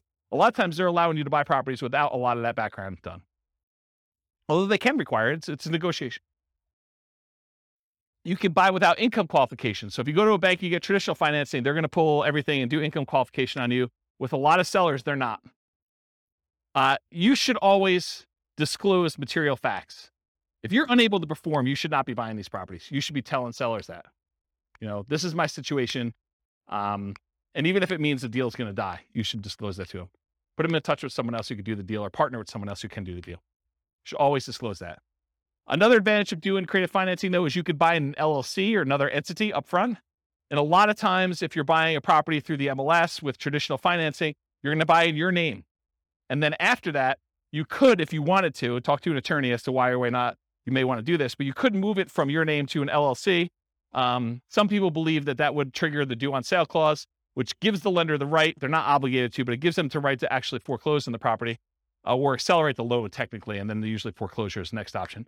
But that's a thing that could happen if you do it. When you're doing it this way, provided the loan doesn't have an underlying due on sale or due on transfer clause, which most of them probably will, unless you're doing owner financing. But if you're actually doing it where you're wrapping a loan or you're buying subject to or doing something like that, you could buy an LLC, but it probably will still trigger that acceleration clause in the mortgage documents. One of the benefits of creative financing, it's amplified return on investments. So some would say improved, but it could be the other way. So if you're putting less into the deal, but you're still getting the same appreciation dollar amount benefit or the same debt pay down benefit or the same depreciation benefit, then your returns are amplified because you have less in the deal. And you could walk away. If things really, really got ugly, you could walk away from properties and do stuff. So see my warning the dangers and risks of real estate investing class. Well, if you're doing a lease option, you don't have to exercise your option. You could walk away in that case. Okay. I guess more continued benefits, self-directed IRA or self-directed 401k. In a lot of cases for doing those types of loans, you need to put down 30%, 35% in order to get those loans done. Sometimes even more. So if you're buying a property and you're doing it outside the MLS, you're doing creative financing, you can acquire properties with these self-directed products without having to put 30 or 35% down, which is a huge benefit. You can do partnerships without a credit partner. Remember the three roles of credit partners, three roles of partnerships. There's the deal maker, there's the credit partner who does the loans, then the cash partner.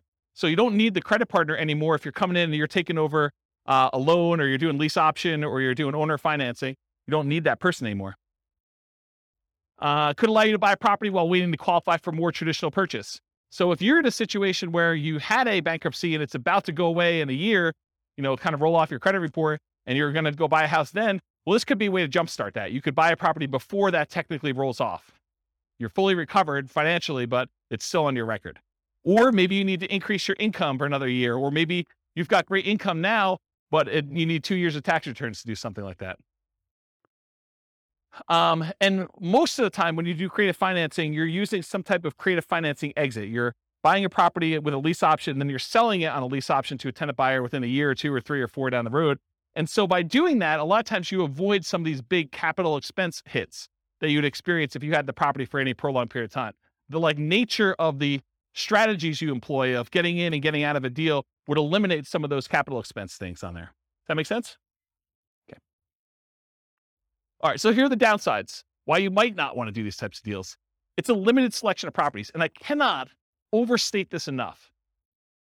The number of deals you can buy creatively, that you can buy subject to, that you can buy on a lease option, that you can buy with owner financing, is very, very, very, very small compared to the number of properties you have a selection of from the MLS. So what tends to happen is you do all this marketing, you find deals where the seller is motivated enough to do a lease option or a subject to or wrap financing or some other type of creative deal. A lot of times there's something a little bit wacky about the property. If it was a regular property that you had to come up with 20% or 25% down to buy, a lot of times you wouldn't buy that. The only reason it's attractive to you is because it's creative financing. And you're like, man, I'm not sure I even want this property. I think that happens a lot. And so you need to make a decision as to whether you're going to spend a lot more on marketing and have a lot less deal flow, or if you're willing to take on kind of like, I don't know, instead of like an A-class property or an A-plus type property, maybe, and this is not like the A-class property where it's like good neighborhood. It's like, I'm sort of just grading them as overall investment, right? It's not like an A investment. It's more like a C minus. Yeah, I mean, so a lot of times it's that. Occasionally you'll come across something amazing. Like I bought my own personal residence that I lived in for many, many years subject to. And that was an awesome property. I lived there for, 13 years, more than that maybe. So a long time, but it was exceptional. It wasn't like that was what was coming down the pipeline every day. Okay. So buying traditionally, when you go and you're like, hey, look, I'm going to Nomad. One of the great things about Nomad is this low down payment, but you have the selection of the entire MLS. You get like wide choice. And in a market where you're not competing against 30 other offers, you have a good chance of buying a property, right? The one you want.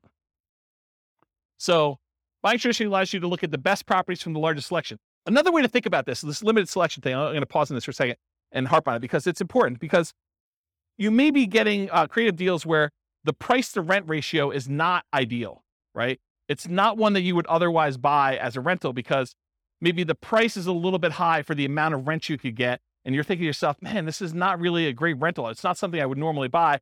Whereas in the MLS, you could choose that, right? You could decide, hey, look, I really want to optimize for income, or I want to optimize for appreciation, or I want to optimize for short-term rentals, or whatever you're trying to do. And you can make that decision. And because you have a wide selection, you have a much greater chance of finding that. Okay. It's more labor intensive to buy this way. It's not like you just go to the MLS, you hire a real estate agent or you're a real estate agent yourself, and you look through the MLS, you find a property, you go look at a handful, you go buy it. It's not how this works. You do a lot of effort. You go put out marketing, you go meet with sellers, you negotiate with sellers. A lot of them say no. A certain percentage of them say yes. A certain percentage of them fall out even when you're under contract. And then eventually you find one that you can buy. A lot of effort to do it. And a lot more money, because a lot of times you're spending money on marketing in order to find the deals. But if you think about it, I would need to go and put, 1% of a loan amount plus some appraisal costs and all these other things in order to be able to get a traditional loan. So maybe you're in it for $5,000 in some cases. In order to do that, could you then, instead of putting $5,000 in order to get the loan, could you put $5,000 in marketing in order to find a deal? I think that's pretty reasonable. More labor intensive. I talked about that. Lower ROI for time invested. So you put time in, so your return on the time you invest is much lower. This spreadsheet you see here, I did a whole class on this. I'll probably do another one. It's coming up. But this is me modeling how much money, how much time you need to put in, and every step of the process in order to buy off-market deals, and then where you make money on each one of the off-market deal, like the phases that you do that. And then at the end, it sums up all of the time you put into finding the off-market deals for all of the steps, all of the money you put in for all the steps, all of the money you made for all of the steps. And then it calculates out what your kind of like dollar per hour was and your return on any money you had invested. And it shows you all those metrics. And you could do things like, or if you're doing, a certain percentage of these, I'm going to list, certain ones I'm going to do lease options on, certain ones I'm going to flip. You can model all these different variations doing that. It is possible to structure them in ways that make them questionable. Don't do that. So don't go ahead and structure your deals such that the seller is going to end up with negative equity over a period of time, where maybe they have a interest-only loan and you're amortizing your loan to them. That would be bad. That would be another example where you'd be banned. Okay. You are not your sellers. So you're thinking to yourself, James, why would somebody deed me their property and keep the loan in place? Or why would someone offer me a lease option? Or why would someone sell a property at a discount? Why don't they just do the fix up themselves and sell and get retail? Remember, you're not the seller. Okay. I wear Crocs with socks. Poor choice. You guys probably wouldn't do it, but I do, and I'm okay with it. Right? So just because the seller would do something and you wouldn't do something doesn't mean it's bad. Okay? Whether or not you would do something is not a reflection on what others would do. Just realize that. All right, why would sellers do creative financing? To solve a problem they have. If they have some type of issue where they need money and they need to get out of the house, they're ready to do a deal. They can't afford the house anymore. They've lost their job. They used to be a 2-income household. They got divorced. They can no longer afford the payments anymore. Maybe they just went out. They stopped making 2 mortgage payments. Maybe they met someone. Now they're in love. They want to move into one house. They have this other house. They can't afford 2 mortgage payments. So they just want to get out of the other one. And they're so in love, it doesn't matter. They're just like, look, just take over my mortgage payments. Negative emotions associated with the house. Like they lived in the house, they got a divorce, and every time they turn around, they see their ex-spouse and they can't deal with it anymore because it emotionally triggers them. So that would be another reason why they wouldn't do it. Or they lived in the house with their spouse and their spouse passed away, or they lived in the house with their mother and their mother passed away, or they grew up in the house and their parents lived there and both their parents passed away. There's all these emotional reasons why they may not want the house anymore. They need to access equity quickly and easily.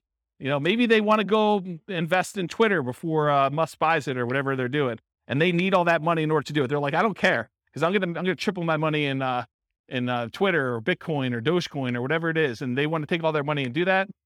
It could be a reason for them to want to get out. They don't want to manage it or maintain it anymore. Too much work, too much effort. Maybe they own it free and clear and they're doing their financial planning and they're like, look, I need income in order to support me in retirement. This equity sitting here doesn't do me anything. I can either rent the property, which I don't want to do, or if you're willing to, I'll accept monthly payments on this property and that would look like an income stream for me. And I'm okay with that. That would work. What would friends, families, or neighbors think? Their ego is too significantly tied up in what other people think that they don't want to list their property and have nosy neighbors coming over and looking at their property. They would rather sell it to you and be done with it, and then you could deal with all that. To get their price, even if it means being flexible on terms. So there are some people that are like, I need $500,000. I told my brother-in-law that I was going to sell this thing for $500,000. I know it's only worth $450,000, but I got to get $500,000 because that's what I told him. You could structure a deal where you could overpay for a property. You have to get better terms, maybe a lower interest rate in order to acquire the property that way, or a big balloon at the end. Okay? Why wouldn't sellers do creative financing? It's not a good solution for them. A lot of sellers are going to say, nope, this doesn't work for me. Okay? It's not a good solution for them. That's fine. Fear, the tenant trashing the place, not paying, calling with repairs in the middle of the night. What would friends, family, neighbors think? Unrealistic expectations. Tomorrow I'm going to get a cash offer for full price. I'm just waiting for it. My home is nicer than all the other ones on the block. I'm going to get top dollar. The other house down the street, it doesn't have views like mine do. Because in the winter, when the trees are in full bloom, I can sort of see through the tree that big rocky mountain figure thing, and that's amazing. That's my amazing view for like 3 months of the year, and that's my house is worth $25,000 more. Maybe. My agent is just not marketing it well enough, so I'll find another agent. I bought it for X, so if I were to sell, I would need to get X plus Y. Just some arbitrary math they've done in their head. I want 20% down, or I want 20% or more down. So maybe they're like unrealistic in what you are offering in terms of down payment. I put 20% down when I bought it, so you need to give me 20% down. That's how it always works. They need to, or are willing to wait for more traditional loan or cash transactions. It's another reason why they wouldn't do creative finance. Any questions on those? Sweet. All right, so these are the different ones we're going to cover owner financing first. Owner financing, what is it? Seller acts like the bank. The property must be free and clear. They cannot have a mortgage on it for it to be owner financing. What if they have a loan on it? It's a different type of strategy. It's probably either subject to or wrap financing in that case. You purchase the property. You and the seller agree on terms, the interest rate, the duration, the amount of the loan, the purchase price, if there are any payments on it, the balloon, and the amortization. The note and deed of trust or mortgage in some markets for the benefit of the seller. So this is what secures the property, secures your loan with the property. So in case you do not make the payments, the lender, in this case, the owner, can actually get the property back. You are the owner in this case. If you don't pay, the seller can foreclose. Now I don't have time to cover this, but there are some advanced strategies. I'll cover this when we do the creative financing things. Just remind me, or I hope I'll remind myself. You could do things like substitution of collateral. It's an advanced strategy where you have the ability to move the loan itself to another property. So you don't have to technically pay off the loan when you sell the property. Very, very complicated, advanced topic we'll cover another time. Key characteristics of owner finance or sellers.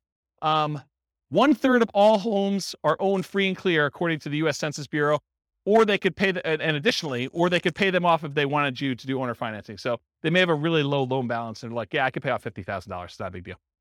Possible motivations. It's been for sale for a long period of time. The home is vacant. They're out of the area owners. Home is not being maintained. Those are kind of like the most common ones. They desire a hassle-free income stream, maybe, or they desire a return on their equity in some cases.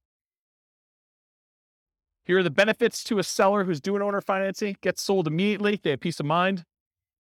There is a marketing advantage to offering owner financing. So you'll attract more buyers of a very specific type if you offer owner financing when you're selling a property.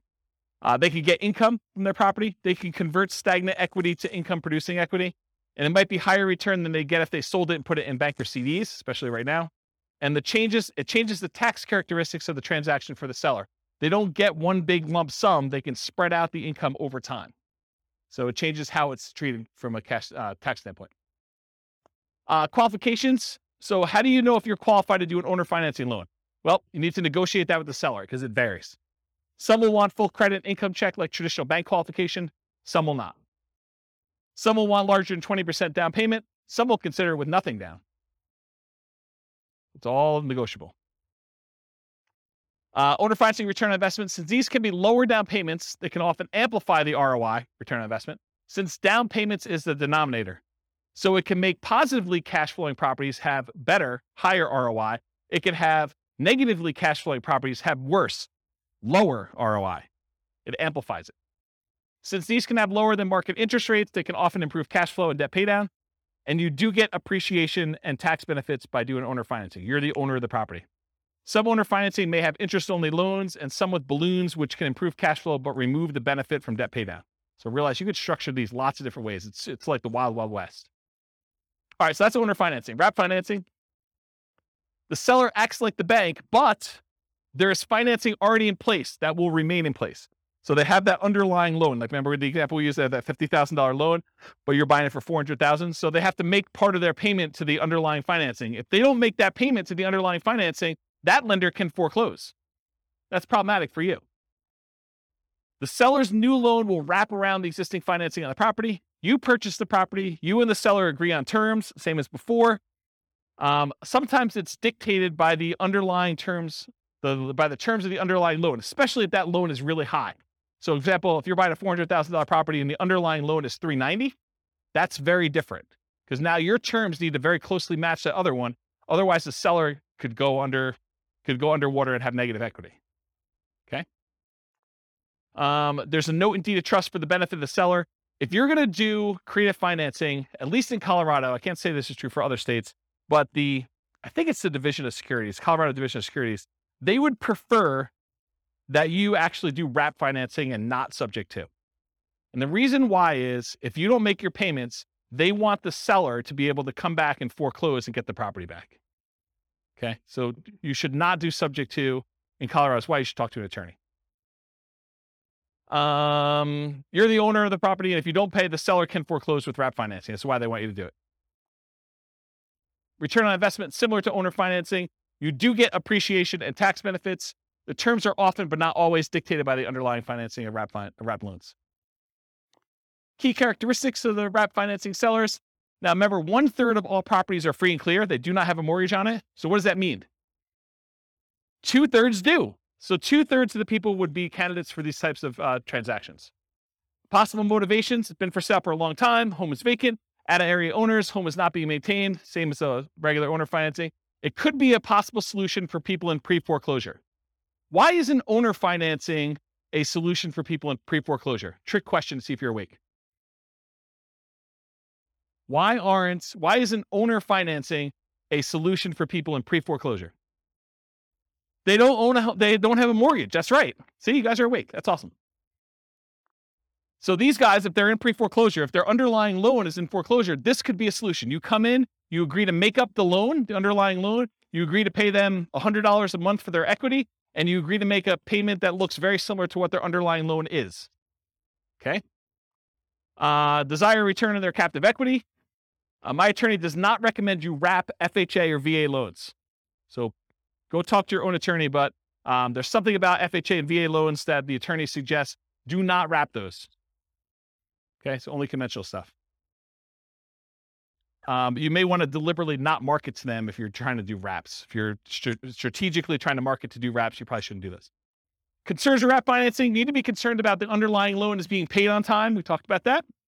You make payments in two parts, one to the original underlying loan and one directly to the seller. So you could say, okay, the seller, I will go ahead and we'll do this deal.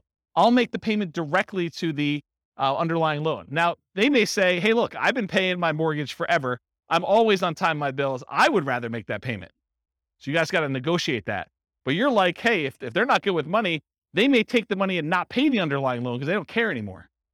So it's a negotiation. You could make a payment to a third-party escrow service that will take your payment, make sure the underlying loan is being paid. Extra expense to do it that way.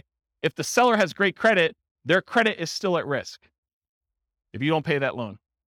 In some rare situations, you may need to be concerned that the loan you have with the seller would pay down faster than the loan they have. So do the amortization tables for both and see if they cross. You don't want to do that. The qualifications for you to get the seller to do with this, it varies with each seller. Some will want full credit and income check like traditional bank. Some will not. Some will want larger than 20% down payment. Some don't care and will do it with nothing down. There's a wide range. It's all negotiated. All right, loan assumption. So you, with the permission of the lender, you go to the lender and you ask specifically for permission. You take over full responsibility for the loan on the property. You go to them, they transfer it to you. You are now responsible. You've talked to the lender and did this. It's different than subject to. Subject to, we'll talk about that in a little bit. When you do loan assumption, it shows up on your credit report. It's like you went and got a loan. You purchase the property. You and the existing lender agree on the terms. It's often the same as the original loan, although it can be renegotiated. It's often a fee is required to assume the loan, and often you must qualify to assume the loan. It's very rare now. I would say it's impossible now to find a loan that is non-qualifying assumable. Maybe it's possible you find like a really rogue one, but I mean, that'd be like someone losing their kangaroo in Horsetooth Mountain Park and you stumbling upon it accidentally. It's just not there, right? You don't see kangaroos in Horsetooth. All right, note and deed of trust for the benefit of the lender. So that's like to protect them. Often associated with seller financing in second position for their equity as well. So you could get the seller to agree to take back a second mortgage for a small payment to kind of deal with their extra equity. Because a lot of times you're buying these properties and the property's gone up in value and the loan is maybe paid down some. So the seller sometimes has extra equity and you might need to pay them a little bit on their equity on the property. You're the owner. If you don't pay, the lender can foreclose. The seller is often completely out of the picture. In some really rare cases, the seller may still have loan recourse where if you don't pay, the lender could then go back to the seller as a secondary kind of like make this right sort of thing. So that's a possibility. Loan assumption, similar to owner financing for return on investment, you do get appreciation and tax benefits. You're formally assuming the terms of the loan that you are assuming. So often like the ROI of traditional financing, ROI could improve if you finance all or part of the down payment with the seller for their equity with the lender's permission. Make sure you disclose that you're doing a second mortgage if you're doing it. Any questions on that? Key characteristics of loan assumption sellers, they have a loan. Whoops. It often helps if the loan is assumable like FHA. Often requires that you owner occupy the property. So a lot of times they're not going to do this for a non-owner occupant unless it is a non-owner occupant to begin with, and they might. Make it much less attractive if you're looking to do this investment. So if it's not assumable, you need to try to convince the lender to allow you to assume it, even though it says it's not assumable, which is an uphill battle, saying it mildly. I've never seen them do that. It's possible you could go talk to a local lender and they're highly motivated to get this particular loan out of this person's name and have someone else take it over. But I don't know. It's like, good luck. Good luck with that one. Possible motivations, same as before. May desire a return on their captive equity. They may want a premium for an exceptionally good loan. With all these really good loans now, someone may say, hey, look, my loan's worth something. You can't get a 2% loan anymore. I know, and now they're 6%. So you're going to pay me a premium for this. And they have good reasons to say that, right? I mean, if you're doing that. And it may be worth it paying that. The qualifications to assume for non-qualifying assumable loans, there are no qualification standards. You qualify assumable loans, it's up to the lender, typically traditional lending criteria. So what you would have to do in order to qualify for a brand new loan is probably what you're going to need to do in order to qualify for this one. If the loan continues to have recourse against the seller after the assumption, the seller should have input on the qualification standards, and each seller is different, right? If they're still on the hook, they should be able to say. Seller's equity, often, especially in appreciating markets, a seller will have equity above the loan assumption. So expect to either pay the seller for their equity as a down payment and or as monthly payments over time. This often becomes the second position for seller financing, like a second loan.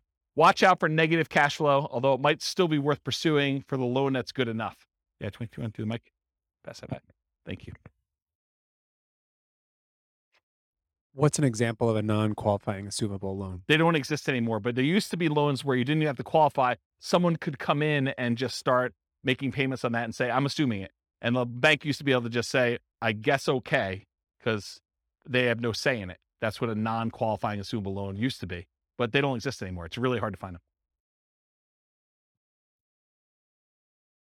You know, unless you create a loan, like a private loan to somebody, and it doesn't say like what the terms are for whether you can assume it or not, or you put in there that it's not qualifying, you know, you could do like a private loan where that happens, but I don't see them anymore.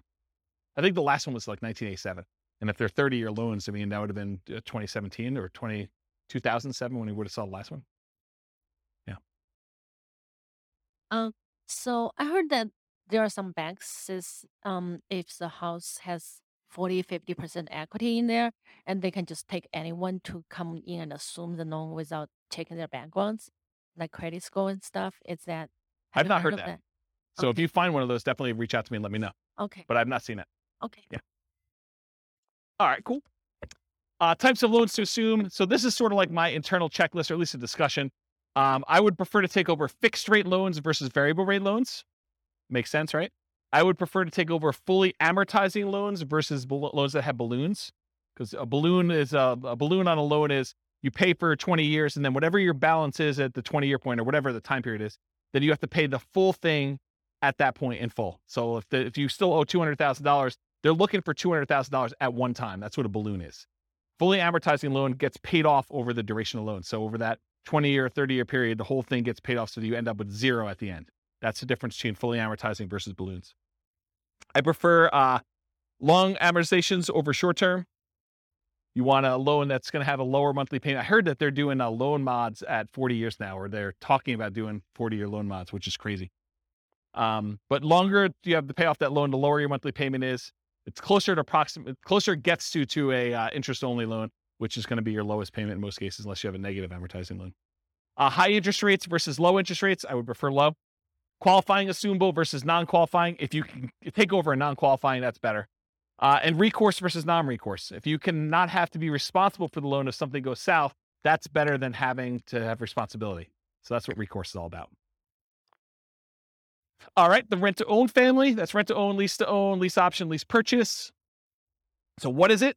You agree to rent the property from the seller, and you have the right to buy the property at some point in the future. That's what that's all about. So you and the seller agree on terms, the rent, the duration, who handles maintenance, how that's all done. Often the purchase price and the terms of the purchase are also covered as well. And then often an upfront fee is expected to do a rent-to-own or lease option or lease purchase. Microphone. I'm going to cover a little bit about some of the nuances between lease option and lease purchase. But rent-to-own is sort of the generic term. That's sort of an umbrella that covers the idea of renting the property, then owning it at some point in the future. But there is a subtle distinction in my mind between a lease option and a lease purchase, and I have a whole slide on it coming up. But good question. Often the seller has existing financing, and that stays in place just like it would if you were a traditional rental. As the tenant buyer, you do not own the property. So if you're the tenant renting the property and you have the rights to buy it, you do not own the property. And that has implications in a couple ways. Variations include master lease, where you're leasing a property and then you intend to lease it to someone else, and master lease options, where you have a lease, you intend to lease it to someone else, and you have the option to buy. Maybe they do too. Maybe you've offered a master lease, you have a master lease option, and then you offer someone else lease options as well. And you'd want a spread in there of some sort. So differences. Rent to own or lease to own, it's a generic way of describing you're renting the property with the ability to own it. Could be either lease option or lease purchase. A lease option is a lease agreement with an option agreement to be able to buy the property. A lease purchase is a lease agreement with a purchase contract to be able to buy the property. Further complicated when attorneys write it as an option and then include a contract that goes into effect once the option is exercised. So depending on who you have write your paperwork, they may say, this is a lease option. You don't have to do it. But when you do exercise your option, here's the contract we've already got written up with all the terms. So further gets a little bit confused and muddy, but I think of those as slightly different ways to say similar things. Okay. So lease option versus lease purchase. You're leasing the property. You have the option to purchase the property at some point in the future. You do not have to buy. There's usually an option fee in order to do this that you pay. A lease purchase, you lease a property. You have a contract to purchase the property at some point in the future. The implication is that you are obligated to buy the property unless there's ways out in the contract, and there's earnest money instead of an option fee. Okay? So those are sort of the differences between the two. Any questions on that? Did that get your big? Okay. Did you have a question? Just itching? Sandwich lease options. You acquire the property on a lease option, often used generically, and it could be a lease option, lease purchase, or even super stretching it. It could be subject to. You immediately offer the property on a lease option to your exit, whoever's going to do it from you, usually for a higher price, usually for a higher rent, usually with a larger down payment than you gave, usually with more favorable terms to you. And we'll cover this a lot more when we do creative deal analysis and structuring in a future class. Okay. Rent to own return on investment. It's different than what we've been talking about so far. Depending on how you structure it, you might get appreciation. Depends on how you write it, because you don't own it, right? So you don't automatically get it. You might get debt pay down. Depends on how you structure it, but not likely as a default. And you might get some cash flow. Depends on whether you have negative cash flow on the deal yourself. And you will probably not get tax benefits because you do not own the property. Okay? That's for rent to own. All the lease option, lease purchase type stuff. That's usually how it is. Money requirements. Each seller is a little bit different. Some may ask for 20% down. Some may ask you for a security deposit as if you were renting. Some may ask you for above, below, or at market rent. Rent in many cases is somewhat flexible. By the way, I have a funny story to tell you, even though I know we're really close on time. So my wife's at the climbing wall the other night, and there's another group of people on the ground that are discussing. The lady is going to be. I hope it's not someone in this room. That'd be really embarrassing. The lady though is discussing that she is going to move into like the ADU, the additional dwelling unit at the back of her property, and rent out the front of the property. And so they're discussing what they're going to charge for rent. And the woman is insisting that she charge what her mortgage payment is, which is just random because it doesn't really matter what your mortgage payment is. It could be higher than what fair market rent is. It could be lower than what fair market rent is. But it goes to show you that the general public just says, I want to get what my mortgage payment is so that I don't have a mortgage on the property. And that's my kind of like price. So kind of interesting, right? Where was I? Rent in many cases somewhat flexible. Some may ask you for payment that you'd be making with a traditional loan, right? So they may like do the math and say, this is what I'd like to get. If you can't afford that payment, you're really saying I can't afford that home, right? If you're saying that doesn't work, I can't afford that, you're saying I can't afford this home. And we often say this to a tenant buyer when we're putting them in a property. If you can't afford what the payment's going to be on the property, you can't afford this home. You're not going to be able to afford what the payment's going to be if you go to the bank and get a loan on it. Then how are you ever going to go to the bank and get a loan on it and cash me out? Don't put people in properties when they can't afford the property. What happens if you don't buy? What happens to your down payment? These are questions to negotiate. What happens to your down payment? What happens to your monthly payments? What happens to rent credits if you've got those? What happens to any repairs you've done? What happens to any equity built up from paying down the loan? And does it matter if you did a lease option versus a lease purchase? Yes, it does, in my opinion. All right, so advanced strategy for purchase price. So one of the challenges a lot of times when you structure these lease options is you say to a tenant, you say to the seller, hey, I'll give you $300,000 for your property. But when you pay down the loan, you don't get the benefit of that loan pay down because when they go and you close out the transaction, they're getting the difference. So one way to solve that is you say, okay, Mr. Seller, we agree that, I'm going to buy it from you for about $300,000 and that you're going to walk away with 10 grand. So let's go ahead and write this up such that when I buy it from you, you get 10 grand. So it's $10,000 over the then current loan balance. Make sense? So as the loan gets paid down, you're getting the benefit because you're the one making that payment. So typically a purchase price, for example, $300,000, the advanced strategy is to have a fixed profit for the seller. Example, $10,000 above current loan balance at time of closing. How much different is this? Well, debt pay down is significant. Amount each month increases as loan ages. The amount each month is higher, the lower the interest rate is. So depending on the year, what year it is in the loan, it could be $4,500 per year with a 4.5% loan on a $300,000 home. If you hold it for 3 years during your lease option, that's $13,500. That's pretty significant. All right. Well, I got 2 more to cover plus a little more. So contract for deed, what is this? The seller acts like the bank for a car loan sort of like thing, right? Like that's the way to think about it. You do not get title for the property until you fulfill the terms of your agreement. Often there's financing already in place that will remain in place. You and the seller agree on terms. The seller remains the owner until you've completed the terms of your agreement. And if you don't pay the seller can evict you. It might be used when you're offering to owner finance your property for a buyer. So you might offer this to someone else. Contract for deed return on investment, it's different. Depending on how you structure it, you might get appreciation, you might get debt pay down, you might get some cash flow. You probably will not get tax benefits if you're the person acquiring the property using this strategy. Subject 2. Remember, subject 2, the seller deeds you the property without explicit permission from the lender. Many believe, as I do, that the best practice is to disclose to the seller that there was a transfer of title. You should put them on notice. The loan remains in the name of the seller. The loan will not appear on your credit report because it's not in your name. It's different than loan assumption. It may be an additional note to the seller for some or all of their equity. Your return on investment, similar to owner financing, wraps, and loan assumption. Since these can be lower down payments, also amplifies that ROI as we've discussed before. All right, cover a couple last ones. Traditional buy and hold. So this is like, we've covered like all the creative financing ones. Now I'm going to cover some of those other ones kind of quickly. And I think most of them are one slide, so it should go pretty quickly. Traditional buy and hold, you got traditional financing, and a lot of times you're renting the property. You possibly sell at some point in the future, or you keep it forever. It's often limited to 10 30-year fixed rate finance properties for non-commercial. So you're limited in how many you can do with this. So in order for you to scale, it's much harder for you to do this. You could do it with partners. You can rent to long-term tenants or short-term tenants like a vacation rental or something like that. So those are the things you could do, whichever way you want to do it. Nomad, we talked about this. It's like traditional buy and hold, except you owner occupy the property.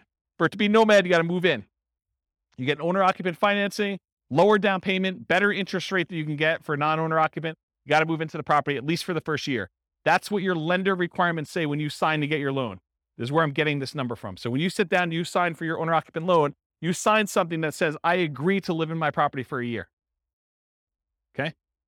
You get much better owner occupant financing. You can get more than 10 traditional loans since you're always buying a primary residence. So it can go beyond 10 if you need to. House hacking, you rent out part of the property, duplex, triplex, or fourplex, or bedrooms, or the garage, or you rent an RV spot or something like that. That's what the house hacking is all about. Fix and flips, you find a property you can add value to, often use cash, hard or private money, partners for funding. You can do live-in flips with owner-occupant financing, so you can go buy a property. And there's even special loan programs, like there's a conventional, do you remember what's called conventional Home Ready, or so it's like a rehab loan that's conventional. Is it Home Ready? Is that what, there's some brand name for it. Just go ask your lender what the fix-up loan is for conventional. Or the FHA version is 203K. There's the FHA 203K loan where you put 3.5% down, and you can buy the property, plus they will loan you the money to do the fix-up on the property. You can't do it yourself. You have to hire contractors, but they'll loan you like 96.5% of that too. So you put 3.5% down of that. So it's a pretty interesting program if you're going to do it. So that's live-in flips with owner-occupant financing. You could do a 2-year slow flips for those trying not to pay capital gains, although the math with reasonable assumptions suggests waiting 2 years is letting the tax tail wag the dog or something like that. The idea being that if you're going to do that strategy and you're getting a big enough discount, you don't need to wait the 2 years. Just pay the taxes and do it. You'll make more money, a lot more money. Okay. The one with an extra R. It's similar to fix and flips. You got to find those properties that you could add value to. The acronym is buy, rehab, rent, refi, and the last R is repeat. You must get significant discounts or find an alternative way to add value. The cost of financing can significantly eat into your equity as you do this, because a lot of times you're using some type of hard money loan up front to do it. And then usually the refinance loan is not cheap. It's not usually a really low cost loan program to get to the cash out refinance. Or sometimes I guess it's not a cash out refinance. Could just be like a rate and term, depending on how you finance it. Rates on financing often get worse than rates for purchase. So your long-term loan interest rate is often a penalty than if you just bought it for cash or bought it with a traditional loan to start with. So realize you're trading some of these things. And a lot of times you leave some money in the deal. Wholesaling, you find a deal, you control a deal, you sell your rights to the deal. Often selling your rights in a contract. How does this compare to real estate brokerage? I think I covered that already, didn't I? Okay, let's skip it. Wholesaling, selling wholesale properties, but closer to retail prices to retail, a lot of times owner-occupant buyers. So it's like wholesaling, except mom and dad are going to move in. Not your mom and dad, but some mom and dad with a family is going to move in. Right? They're going to do that instead of it to an investor. That option auction, we talked about that too. You find a property, you get an option on it. You market the property like crazy for a bid sale over a single weekend. You sell the property to the highest bidder using a round robin strategy. And then you make the difference between what you sell it for using your round robin thing and what you have it under contract for with your option. Short sales and foreclosures. We talked about what are short sales. We talked about foreclosures. Anyone not know after this point? Because I think I covered it twice, right? Okay, good. So we do those. Usually foreclosures are the auctions, either the county or the MLS after they've gone back to the bank. And short sales are usually from the MLS or for sale by owners. Real estate investment trust. They're basically that fund where people get together and they're buying big buildings and you can become a cash investor in those. You buy them from your stockbroker. It's usually an all cash investment. You're not usually able to finance those that I'm aware of. And they're usually passive. Tax liens and deeds, it's county dependent. They vary, like what the interest rate you pay. Some you bid down the interest rate. Some you're getting a fixed interest rate. Some you have to wait. You have to wait a certain amount of time before you can foreclose. Some you can do stuff earlier. I mean, there's all sorts of variations. Every county's a little bit different. You pay back property taxes, take ownership in rare cases. A little side note, a little fact. This was the first real estate investing book I ever wrote. It was on tax liens and tax deeds. Kind of thing. I was buying some of those. I was like, hey, I bet you people would like to know how I'm doing these. And in some really rare cases, they don't actually pay off their lien and you could take ownership of the property just for the amount you paid in taxes, plus some foreclosure filing fee type stuff. So it's sort of like the grand slam random home run that you occasionally get, really rare, but it's a way to boost your return and sometimes get a property. Not like that, no. Partnership syndication, you find deals in all the ways that we've discussed. You partner with others to assist with roles you're unable or unwilling to fulfill. Remember, there's the syndicator or the deal maker or the manager of the deal. There's a loan partner and then a money partner. You can have someone do one or more of those roles that you're not willing to do if you're kind of putting together partnerships or syndication. Or you could be one of the other roles if you want to get involved. You could be the money partner or the loan partner to do that. Okay, I got 2 slides left. I'm going to be good. Okay, so non-creative financing type stuff. So this is like the non-creative ones that we covered. Like we're not talking about owner financing and those types of things. So traditional buy and hold, including short-term rentals, that's where you typically do these more like traditional financing type things. Going to the bank and getting a loan. Nomad, you typically go to the bank and get a loan. House hacking, you typically go to the bank and get a loan. Fix and flips, a lot of times you're going to go get like some type of hard money loan or some type of bank product to do that, including live-in flips, 2-year slow flips, and partnership flips. If we're doing BRRRR and BRRRR, you're probably going to do more traditional financing. And then syndications and partnerships, you're going to do those. Okay. So these are like the non-creative financing type things. And then here are the miscellaneous ones where you're not really getting bank financing. Wholesaling, you're not really getting financing at all. In some cases, maybe you're getting, the dough for a day or transaction funding if you have to close in order to get your deal sold. And then if you're doing real estate brokerage, what's great about it is there's no financing, right? You get a seller to agree to let you sell their property. There's no financing you need. A really weird, twisted way, and it's not 100% correct, so don't say, James told me it's this. It's technically not, but one way to think about real estate brokerage is you have an option on a property. You've got a seller to say, hey, look, you have an option to help me sell this property, and I'm going to pay you a fee if you can find a buyer who's willing to pay this number, right? Isn't that sort of what it is? So, I don't know, real estate brokerage is a pretty interesting way to do it. And you only have to do half the thing if you're doing that. If you're wholesaling, you can either find the buyer or find the seller and you still get paid. Wholesaling, you don't need any specific financing to do that. Option auction, you don't need to get a loan or do anything for that one. If you're buying at auctions, if you're auctioning off a property that you own, you don't need any financing to do that. But if you're going to go buy at an auction, it's usually cash. And then tax liens, tax deeds, sales, you're usually paying cash in order to get those. You're not really getting financing, and a REIT, you're not getting financing. All right, last slide, and I'll take questions. As if I haven't been taking questions all night. So which strategies might I consider if, and this is sort of to answer part of your question, Rob, but if I don't have a down payment, which strategies do you do if you don't have down payment, right? Like you start thinking to yourself, like, what could I do? Well, there's that real estate investing versus real estate entrepreneurship discussion we've sort of been hinting at or having. And that is when you're a real estate investor, you're taking money, you're deploying it, and you're expecting to get a return on that. That's real estate investing.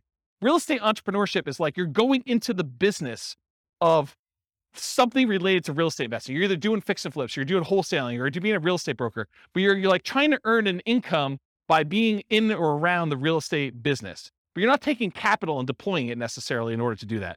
So if you don't have a down payment, those are sort of like the 2 ways to look at it. You're probably not doing real estate investing because you don't have money to do it. Or if you are, you're doing some type of like really low down payment option, right?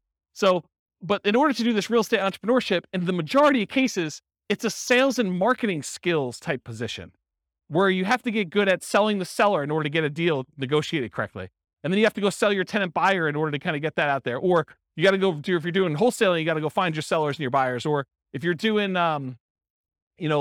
fix and flip, you got to go negotiate the deal and get the deal. And you got to manage contractors. And, there's other stuff, there's skills they're doing that. And then we talked about getting rich fast in real estate versus getting rich slow in real estate.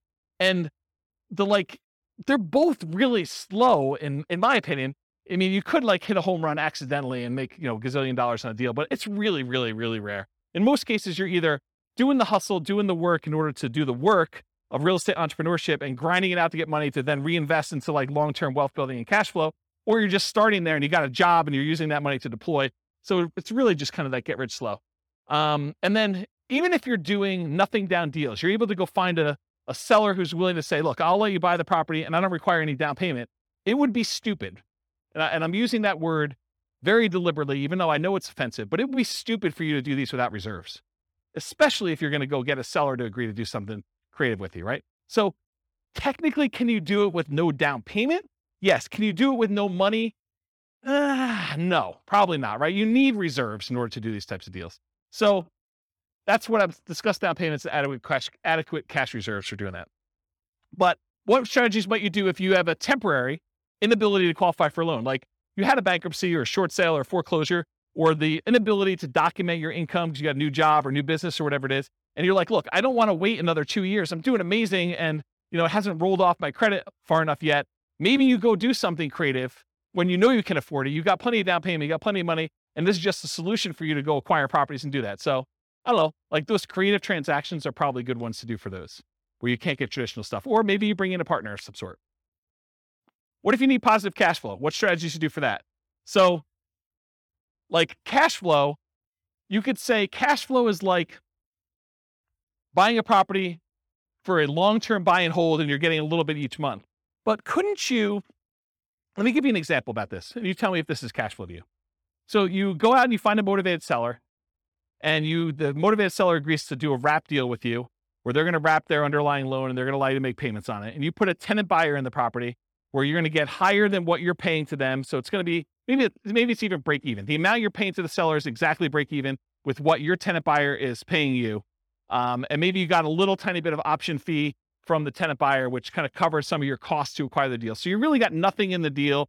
You're break even cash flow on the deal. But 3 years later, the tenant buyer is going to actually go get a regular loan from a bank, and they're going to close out, and you're going to make $20,000. So if you think about it as a black box, maybe you put a little bit of money in, but that money kind of came back out really early on. And then 3 years later, at the end of the black box, there's $20,000 that pops out. Is that cash flow? I mean, it's $20,000 over 3 years, right? Yeah, it's like a delayed cash flow though, right? So that's sort of what I mean about the need for positive cash flow, option fees and pops compared to monthly cash flow. And what if you're concerned about the market might decline? Well, lease options, where you're leasing the property and you have the option to buy it. If the market crashes, you're just like, I choose not to exercise my option. Here's the property back, Mr. Seller. That's one. You do regular options. You can do real estate brokerage. I mean, real estate brokerage, you're in and out really quickly and you have no obligation to the properties. So you can do those. But for long-term wealth building, I think you sort of need to put a stake in the ground and say, I'm going to hold out because you want to be in the market for that long-term wealth building. So for like that part of it, I think you've got that market risk.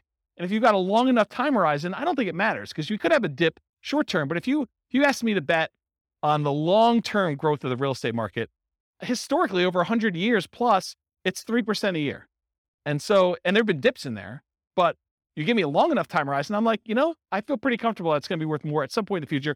And if not, even if it's the same value and I paid off the loan, now it's free and clear and it's cash flowing. So that's how I think about that. And if you want to buy in LLCs, if you're really hyper concerned about, asset protection and liability and risk and stuff like that, there are ones you could buy where you don't have to, move them to a LLC after you acquire them with traditional financing. You could buy subject to and buy in the LLC to begin with, or you could buy with a lease option and buy in an LLC to begin with. You could do owner financing and buy in an LLC to begin with. But those types of ones you can do where you're able to buy them in LLCs or with partners as well. All right. Any questions? I'm only 7 minutes over, but Rob, that's all on you. Any questions before we go? Wow, I put you guys out of it. You're like, holy crap. Oh, you have questions, Justin? This is more like a comment here, James, Yeah. which is so what you're showing us today is great, man. I love this stuff, right? Yeah. But what's happened in the last 3 years is that there are new players that have come into this market where we have everything that we do is we buy ugly houses, guys, and fix and flippers and burrs and nomads and that. There's a property tech company that's come up backed by Wall Street, which is doing a version of it. So they've taken all our best plays and they've come into the market. So Open Doors an iBuyer, Homeward is a power buyer who will give you the cash up front. Divvy is basically a rent-to-own company. Yeah. It's amazing. And so they've changed the field a little bit. But I just realized as you were going through it, there's actually tremendous opportunity to work in that space between these guys and what we're doing now. It's kind of crazy, actually. I've just never thought about it until you showed me this. There's tremendous opportunity. There's tremendous opportunity to wholesale to iBuyers because they're overpaying for everything anyway, right? Yeah.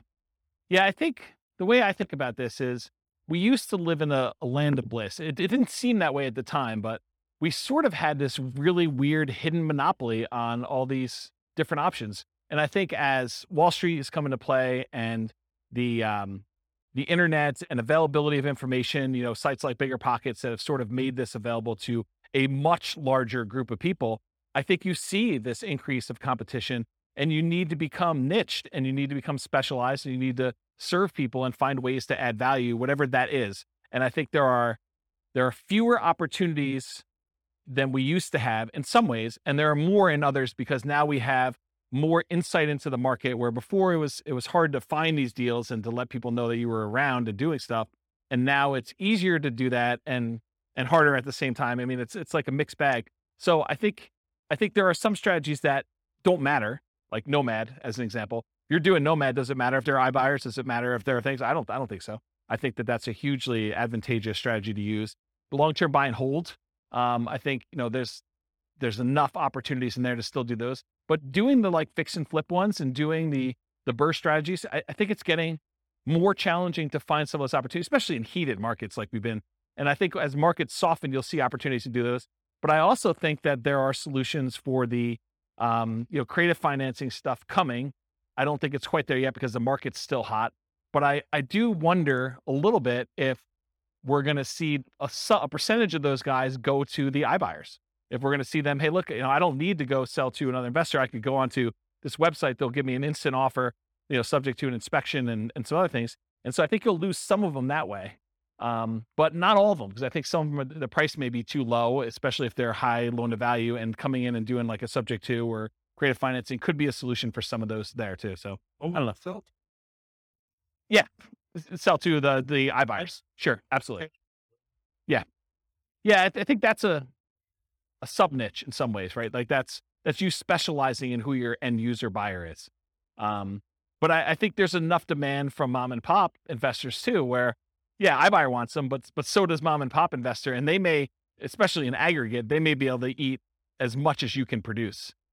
So especially if you're not doing anything at scale, right? If you're not going into 300 markets and trying to go crazy, iBuyer makes a lot of sense if you're trying to scale that way. If you're doing, a couple deals a month or one or two deals a quarter, then, a mom and pop investor is plenty good for acquiring all those, I think, in a lot of cases.